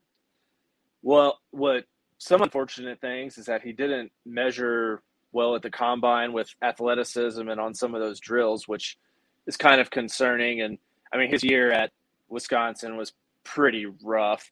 I mean, he was shot 26% from three, and he's going to be a long 3-point shooter, kind of like a Michael Porter Jr., I think, in the NBA. The only thing I can say is, I mean, he got hurt pretty early in the season. He only ended up playing 11 games, and I got to assume he was the best player on that team, so everyone was 100% game planning for him, and he probably didn't have a whole lot to work with on the rest of the roster. You can correct me if I'm wrong there, but just kind of some of those small school vibes, that's what I would have to assume. So I don't think we really – and it's hard to tell how into it was he, because it kind of seems on defense he kind of got lost a little bit. Yeah, maybe effort wasn't all there. So you wonder, is that going to be a long-term, that's who he is, or it was based on the situation? Because I think of, like, Anthony Edwards. So at Georgia, I got to see him play at the Forum in Memphis, and, like, Lester Quinones just shut him down. Who, shout out Lester, working out for every team in the United States and Europe, trying to get a contract somewhere. But he's obviously like a very good athlete, excellent NBA player, but he just wasn't into it at that point. Like it didn't look like he cared that much, and he cares now, and he's incredible. So is that, could that be the case here, or could it be the inverse where that's like, he just doesn't have it? Tough to say. Yeah, no, I think that's actually a pretty good comp. And I think that goes back to your point of sort of treating it like a real job interview almost, because I'm sure Patrick Baldwin Jr. got some of those questions during the process. Yeah. But he's a name where, you look at the mocks and you say to yourself, a year ago, I remember the hype this kid was getting, and you know what, yeah, he might still reach it in the NBA. But a lot of the guys have certainly surpassed him, I guess, in a lot of front offices' eyes. So I'm interested to see how Patrick Baldwin Jr. does and where he ends up. But to me, Zach, the most intriguing prospect in this entire draft is Shaedon Sharpe. Okay. I joked a little bit about it with Noble, how people will try and say, look, I mean, this and that about Shaedon Sharpe, and they break down his game, and I'm over here sitting like, we haven't seen. How do you know that? Like, what the hell are you talking? Yeah. It's okay to not know. And I'm not saying Shaedon Sharpe's not going to be good. And I'm not saying that this year off is detrimental to him. But I just don't know what I'm getting with Shaedon Sharpe, good or bad. What film were you even able to accumulate on this guy? Oh, yeah. It was really hard for me to, buy into the hype or get really into it, just because the competition is so, a lot of it's not impressive, like just from his straight up high school. I mean, the EYBL's got good players, but like some of his high school tape, just some of the guys he's playing against just, didn't look that imposing. Obviously, he's got hyper athleticism, can score from all over the court. But yeah, like you said, we just don't really know. It's hard for me, just knowing that there's some pretty solid dudes out there, to say, yeah, I'm going to, especially if I'm one of those top teams, yeah, I'm going to take that risk on this guy. It's a super huge gamble, I would say. Where do you have him in your mind? I've got him at 10th, which I think Yeah. is like most people, he's at least like 7th or lower, higher based on just hype alone. But for me, it's just kind of hard for me to do that. I like too many like data, and if not having the data really bothers me. Yeah, no, I hear you. I just want to see him play, man. I was so excited to Yeah. see him hopefully suit up for Kentucky, and then obviously whatever happened happened. And I think it's absurd, just crazy fans, and I don't know if there's crazier fans than Kentucky, but he got a lot of shit for not suiting up. Yeah. But he's obviously he's going to be in the NBA. It's going to be a lot of fun watching him grow and develop and see how that year off essentially impacts him for the good or the bad. I am curious to know, when we were doing a bit of texting prior to this, and you even brought it up actually earlier on in the show, some of the second round guys, or maybe the late first round guys, you look at a guy like Jordan Poole, who you guys had mentioned it. You said he's an all-time front runner, and I could not agree anymore. But look, I got to take my medicine. He hit some back-breaking threes, some crazy momentum shifting, bank off the glass nonsense that just made me throw my phone up in the air. And you do a little bit of a redraft from 3 years ago. Jordan Poole's probably a top 5 pick. Okay. But I think he got chosen 28th, and that's a credit to Bob Myers and what the Warriors do and what Steve Kerr does and the development, right? Who are some guys, and I call these guys the Taco Bell commercial guys, okay, because it harkens back to the Jokic draft pick when, if you really think about it, how outrageous and absurd it was that an all-time great center, one of the 75 greatest players ever, was drafted during a goddamn Taco Bell commercial. I'm not asking you to name a guy that will be or ascend to a Jokic level, a 2-time MVP.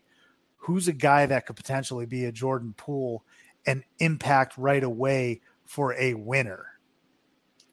So I would say, and in some of my group chats, I've been probably annoying everyone on this guy, but Justin Lewis out of Marquette. So he's a freshman forward, 6'7". He's got huge hands, man. He's got Kawhi-sized hands.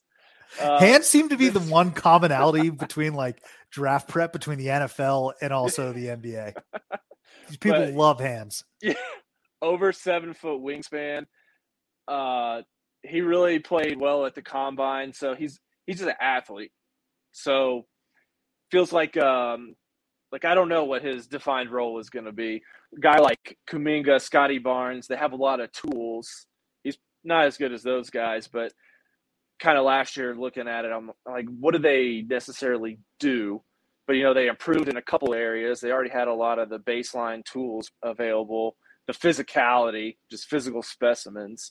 And they're able to, Kuminga got some run in the playoffs even. I don't think as much towards the end, but he started a game or two against Memphis, when they were Gary Payton's out and they're kind of shuffling around with injuries, got some run there. And guy's a decent shooter, 35% from three, likes to take kind of some risks on defense, but with his athleticism, he's gotten away with it so far. Probably needs to rein that in a little bit.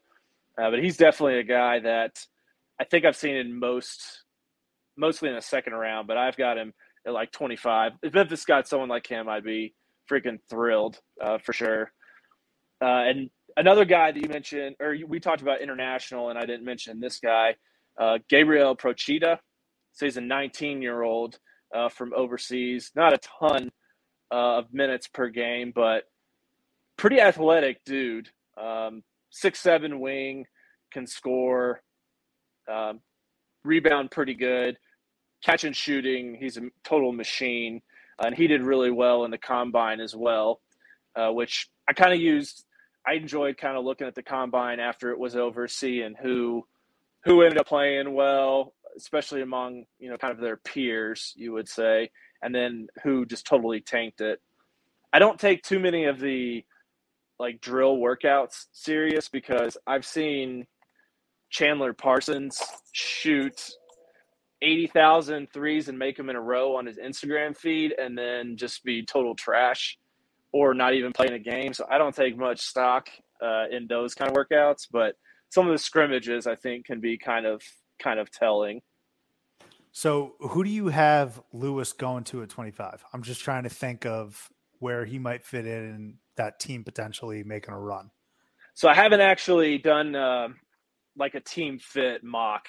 Mostly Okay. I've just done a big board ranking the players. Yeah. Well, who's picking at 25? Do we have that? That's a good question. I should have that actually up. Hang on. Picking at 25 are the Spurs. Classic. Oh, well, there you go. Although, you know what? I gotta rein this in a little bit because we've been saying that about the Spurs now for the past maybe 4 years, and they kind of stink. All right. I'm here to say that right now. Keldon Johnson's a nice player.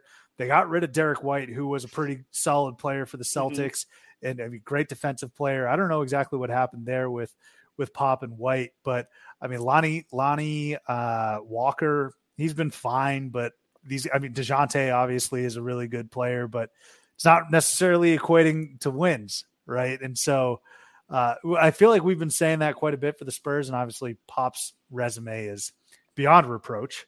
Yep. We don't need to say how great he really is, but recently it's gotten a little stale. So I don't know if I'm necessarily ready to say, oh, it's Spurs being the Spurs, because the West has surpassed them, really. Yeah.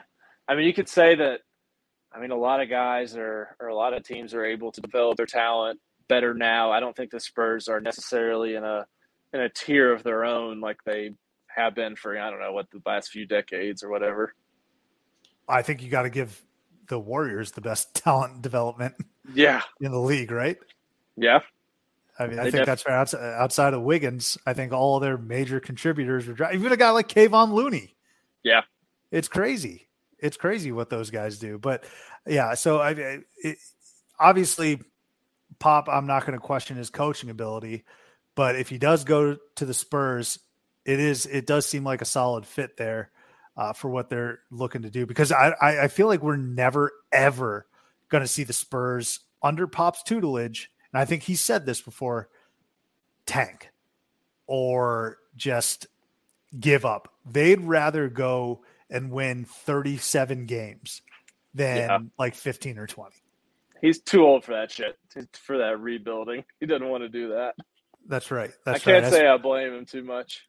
No, and he's too proud. He's way too proud. So, yeah, Justin Lewis is an interesting prospect. I'm glad you brought him up because a lot of people forgot how great Marquette really was to start the season. They were kind of a buzzsaw. They were probably the best team in the Big East in the months of like November and December. And it's obviously how you finish, not how you start.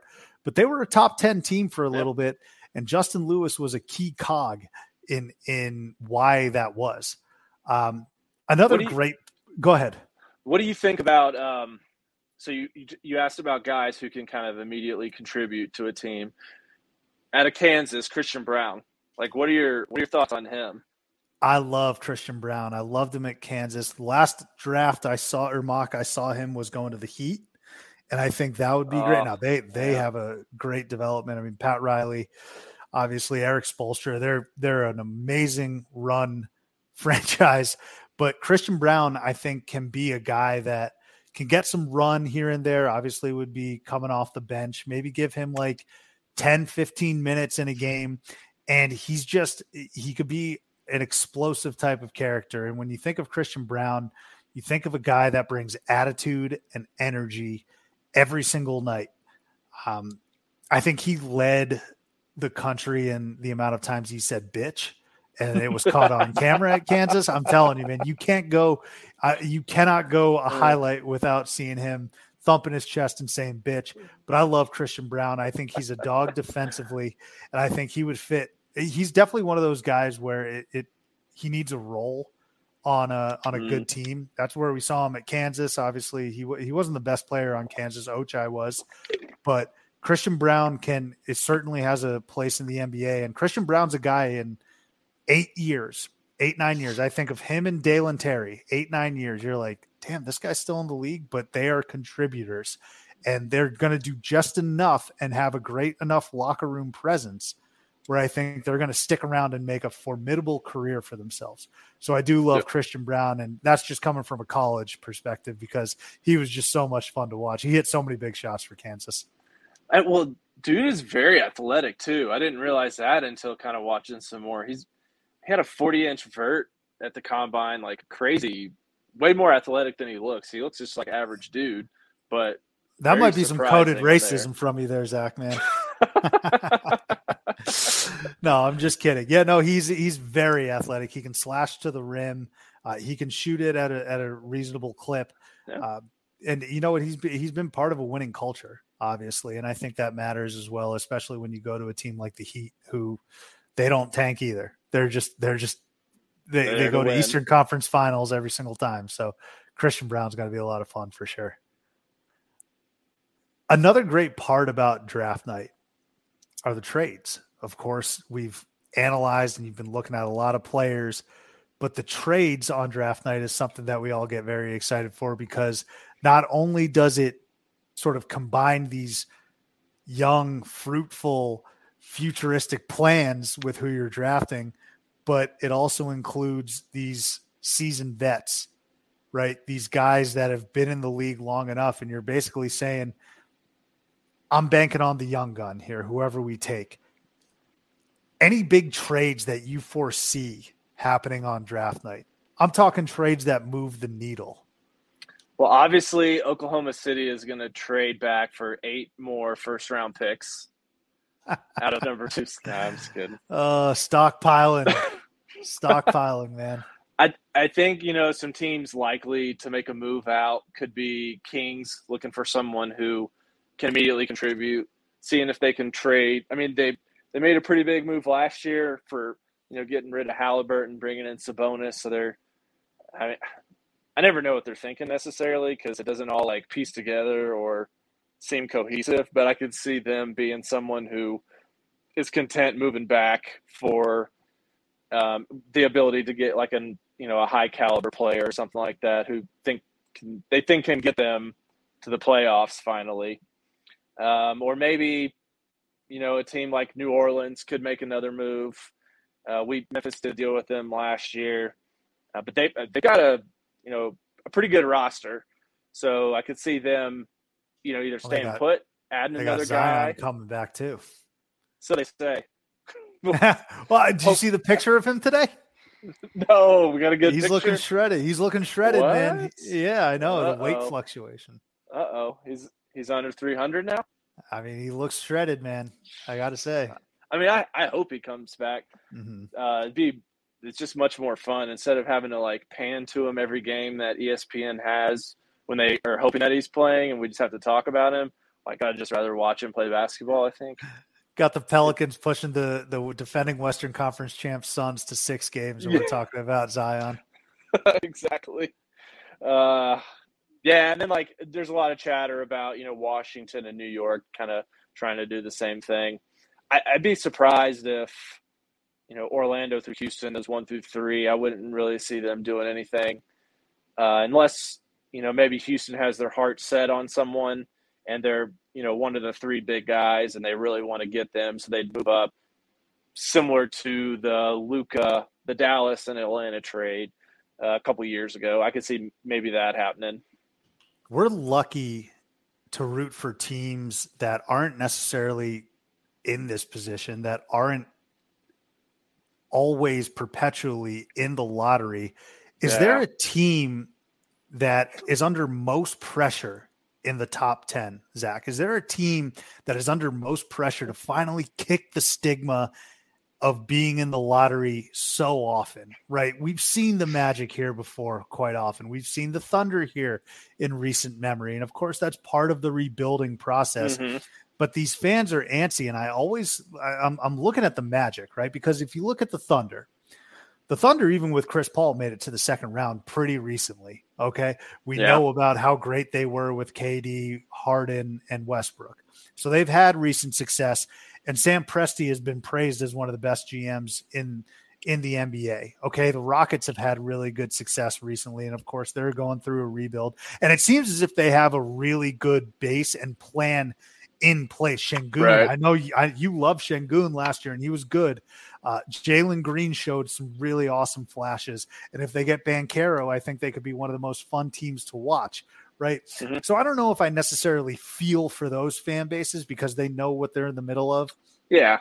But I look at a team like the Magic, Zach, and I think their most recent taste of success is the play-in game where they got mopped up, or not, maybe not the play-in game, but the bubble where they got mopped up by the Bucks.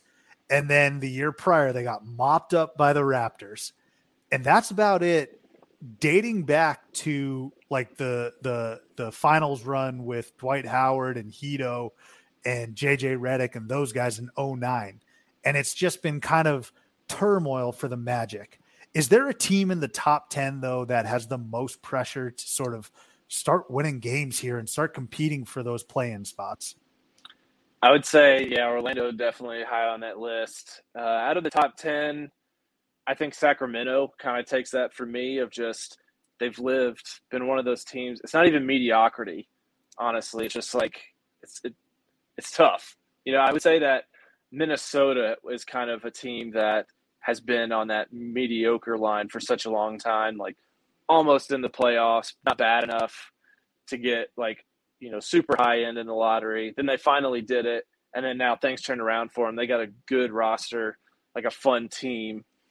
But like Sacramento, I don't know what, they just haven't been able to do that. They have a guy who's supposed to be their corner piece in Fox, but he hadn't been able to take them there. Bagley didn't pan out for them. So I think that's probably, the team. Detroit, they're still working their way up.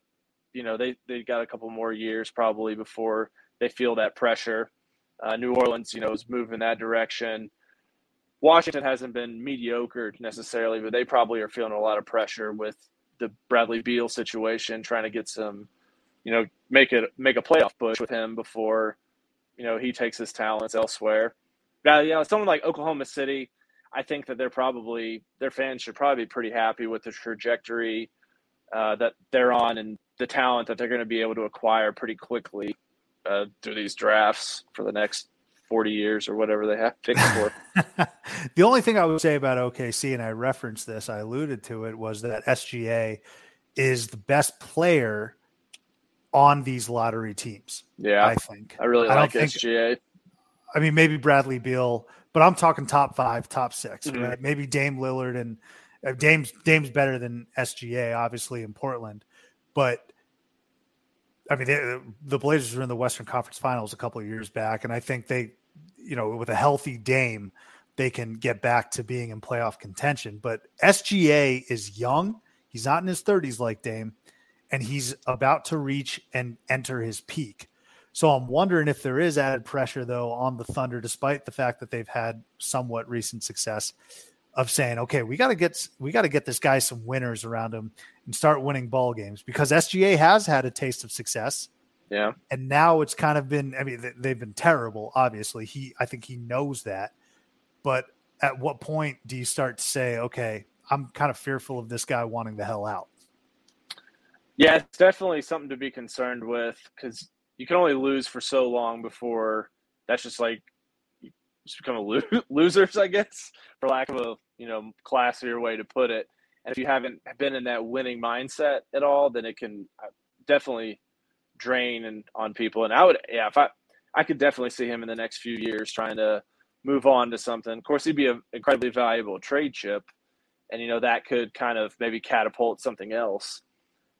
But it is kind of interesting. Will the next playoff version of the Thunder be with, SGA? I don't know. I don't know if that's where they're going to end up or not. Franchise altering decisions coming up on Thursday. I'm going to get you out of here on 2 quick hitters. First and foremost, who's the best player in this draft? So to me, I think guy I'm most excited about watching is probably Paolo, just kind of to see, just so physically imposing, a lot of offensive ability, just a really fun player. So I think he could end up being the best player in the draft. I'm with you. I think if I were the Magic, I would take Paolo number one because I'm just taking the best player available, and I think that is Banchero. And watching him, he led Duke to that Final Four. He was a supernova, man. And his game is just so much fun because he can bully you, like you said, physical imposition. He can back you down. He can play back to the basket. But then his stroke and his smooth mid-range game, he can be a better shooter from three for sure. But I think he has all the intangibles of being a great offensive player. And I think Paolo is going to be a knockout. I think he's going to be a home run for whoever takes him. And if it's Houston, they're going to have some serious they're going to have some serious fun there in Houston, I think. I'm one guy that I could get punched in the face for. It's not as high on Chet as most of the rest of the world, but that's like a whole nother discussion probably. So I just wanted to throw that out there. No, I mean, that's interesting. I do like Chet. I think he's really good. Jay Billis actually said this the other day. Everyone's calling Chet a unicorn. He's like, I've seen him, and that's Ralph Sampson. And obviously Ralph Sampson is one of the greatest players. And that's high praise for Chet. But I do think Chet I think he can play well. And I think this class, I think Banchero and Chet, in my opinion, are the two most surefire. I got to see how Jabari fits in. I mean, he's a lot of fun to watch, and seeing a big man extend the floor like the way he does is incredible. Yeah. But if you ask me, who is going to be the closest to surefire, I would say Paolo and Chet. Those are just my guys. Hey, I'm going to get you out of here on this last question. Is there going to be a ripple effect, do you think, on draft night with the quote-unquote impasse that Kyrie has had with the Brooklyn Nets? Shocking. I know. Crazy. What, drama there? No way. I know. Wild. It's so funny, actually, having gone through the Kyrie stuff. It's like it's been passed down. It's a trickle-down effect, man. So I have good friends. You know this. I have family from Mansfield, Ohio. They're huge Cavs fans. So when we trade for Kyrie, the Celtics, that is, they're like, be careful, man, be careful. I'm like, shut up. We're fine. He's great. He's great. They go to the Eastern Conference Finals without him. It's like, just wait for Kyrie to come back. And then the Bucks series happens. And I'm like, God. And then, of course, the whole fiasco. And then he goes to the Nets, and Celtics fans, despite being Atlantic Division rivals, are like, just take it easy. I'd watch out. And obviously, we've seen how that's played out thus far with obviously the COVID wrench in the plans and just playing the way he's played. Although he did have a pretty solid series against the Celtics. I won't knock him on that. But is there going to be a ripple effect with Kyrie? And also there's been a report that the Hornets are looking to trade Gordon Hayward and 2 first-round picks. Do you see anything happening with the Nets or the Hornets? Yeah, it sounds like, Charlotte, they're in a big transition phase. So, getting a new coach, whoever that may end up being. I don't think it's been named yet, right? Or it was. They had one. D'Antoni's the front runner at this point, I think. Yeah, I think so. Yeah. After their other coach backed out, they want to win. They want to do the best that they can with ball and kind of get the ball rolling, if you will, on some playoff pushes there. So I would not be surprised to see a move there. And then with Kyrie, I think that a lot of these teams need a point guard. I think the Knicks specifically said they were looking for one. There's obviously a lot of stuff that has to work itself out from salary cap standpoint and everything. But I would not be surprised to see some stuff shaken up either draft night or the weeks following that. There's nothing like the NBA offseason, man. No, sometimes it's almost as fun as the season. Now we sound like real ESPN analysts. We should have our own talk show. Zach, thank you so much for jumping onto the program, sharing your insights. Like I said, you do marvelous work breaking down all the film. Tell them where we can read your article. Yep. So moved our website over to Substack. So it's thebarnburner.substack.com. You can find me on Twitter at barnburnerbro. Terrific stuff. Thank you again, man. Hey, are you enjoying this Avs run? I know you're in Colorado. Oh yeah. Let's say the last 2 weeks I've been the biggest hockey guy. So I made a promise to a coworker. A lot of people are big into hockey, and he's like, "Are you watching?" And I was like, I just don't watch hockey. I was like, I'll watch if the Avs get to the Stanley Cup. And then he reminded me of that. And I don't even remember saying that, but apparently it sounds like something I would say. So I've kept my word, and I've watched all 3 games so far. There you go. You may be able to celebrate a title, even if it's not on the basketball court, man. They're up 2-1 right now as we record this. Zach, thank you again so much for jumping on. We'll get you on again very shortly. Enjoy the off season, enjoy the draft. And then, we love Summer League too. Summer League's right around the corner. So this is true. Let's enjoy it, man. Thanks again. All right. Want to thank Barnburner Bro, Zach, for coming on. Both Zachs, really.